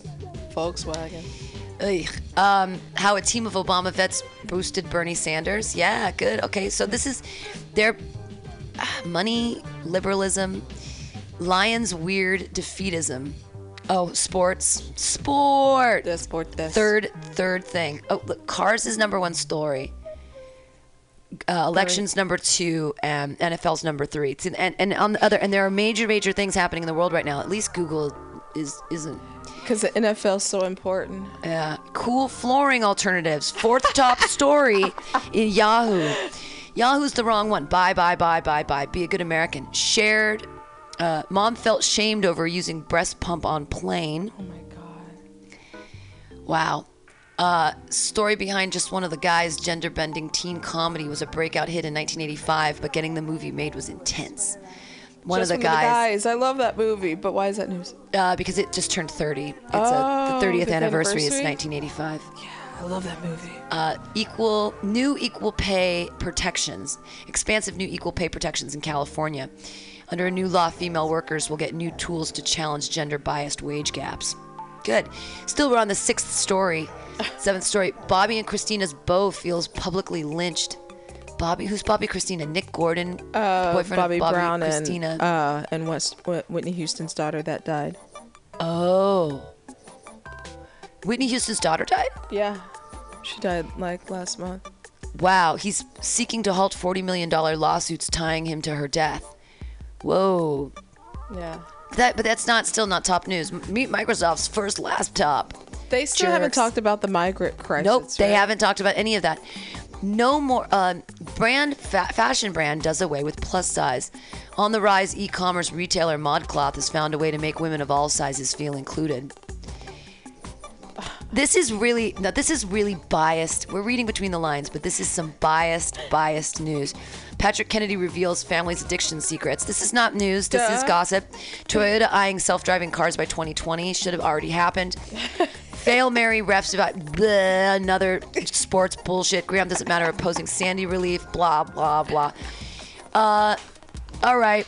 This has been the Alta-Cast. The world's falling apart, you guys. Just so you know, we're trying to put it together, but it's absolutely falling apart. So everybody should go get married. Yeah, everybody go get married. It's going to solve all the world's problems. Yeah. It's going to be a part of that $72 million spent on $72 billion, excuse me, on weddings happening in the United States. This has been the Alta-Cast. I've been Pam Benjamin, LaToya, the sheriff of Truth Win. Bye. Breaking it down, you guys, and get married if you want. I went to a beautiful wedding. Thank you guys. Invite me to a wedding. Invite me to a wedding. I love to eat your food. Mm-hmm. And always listen to MutinyRadio.fm. And yeah. All right. Bye-bye.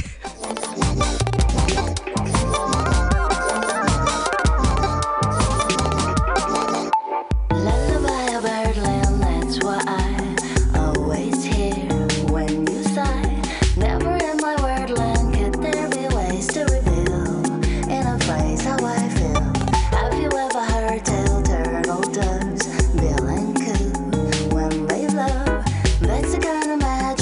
music we make with our lips when we kiss. And there's a weepy old willow, he really knows how to cry.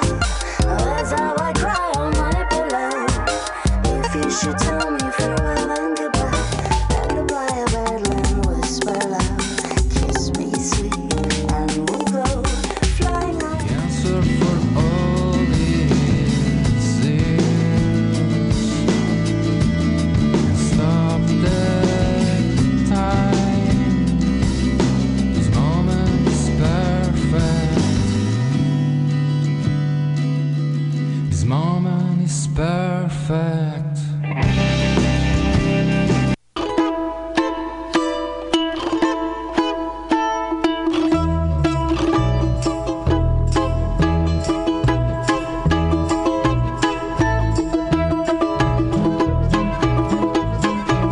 Welcome to Communist Folding Chairs, baby. Hey! It sounds very Jewish, Zach. It's Russian. Yeah. No Jews involved. Russian Jews. Very oppressed Jews. Yeah, that's We're true. not gonna. These weren't good. These weren't Jews with upward mobility. No, not so much. Well, that's the thing about trying to run the banks in a communist society is that the capitalists really have all the banks. You know that old saying, in order to run all the banks, you got to break a few Jews. Is that the? Yeah, I think that's how it goes. I'm pretty good. This is Communist Folding Chairs. Welcome to the show, you lazy shitbags. Hi. I like to appeal to my audience base. Yeah, this is why people boo you, Zach. I love it. Joining me today is Clay Newman. He runs. Fuck it. Fuck your credits. Yeah. You're one of my favorite people, so that's why you're here. The audience will figure it out. Fucking hopefully. If they know who I am and don't know who you are, they're fucking idiots. Yeah, honestly, you need to broaden your Mutiny Radio horizons if you're only listening to this show. I don't know why. Yeah, I'm disappointed in you. You have poor taste, sir, or madam. Well, I have brought you here today, Clay Newman, Yes. to talk shit at each other. All right. And first of all, I'm going to recap my 24 hours because this has been a weird one. You've had a good day. This is A good whatever that is. lunar period. Yeah, a good no, that's not it. sleep cycle. Yes. You've had a good 24 hours. There's been some gummy acid just sitting around the house, and I've seen it for days. And I'm like, okay, this note says for Maria, but I really want to eat these gummy acids. And then I never saw Maria. Nobody ever saw Maria, and there were just gummy acids sitting there. I don't even know who Maria is. I don't think Maria exists. Yeah. I think that was just a test, and you failed, but you still got acid. So that's pretty cool. So I said, I'm going to eat those acids, dude. And he was like, okay, Maria doesn't exist. It's just a figment of your imagination. And I was like, okay, that's cool. And so I ran. You set those out while on acid, I'm assuming. I think I time travel when I'm on acid. So I ran to eat those, and I stopped at a Burger King. I was going to get a double stacker, which is just it's like the McDouble for Burger King, and they put bacon on it. It's delicious. I order one double stacker and a 10-piece nugget, and I get a 10-piece nugget and a fucking tiny bun with 3 Whopper patties in there, just smothered in cheese, and that was the most amazing thing. It was a gift from the universe to me before I tripped balls. And I was like, well, that's an amazing thing. That's a good omen, maybe. And then I ate the acid, and then I saw this band. I don't know the fucking name of it. I'll find out the name hopefully by the end of this. This Japanese band it was the most amazing shit I've ever seen, and it seemed like some kind of a trick just for me because I was so fucking high. And there's 10 people in the bar. And this band is just fucking crushing it. And they did have those like distinctly Japanese production values where they just like everything they did is like perfect. Right. Like, did you rehearse this? How are you doing this? Why don't you just start complaining like a comedian when the audience isn't how you want?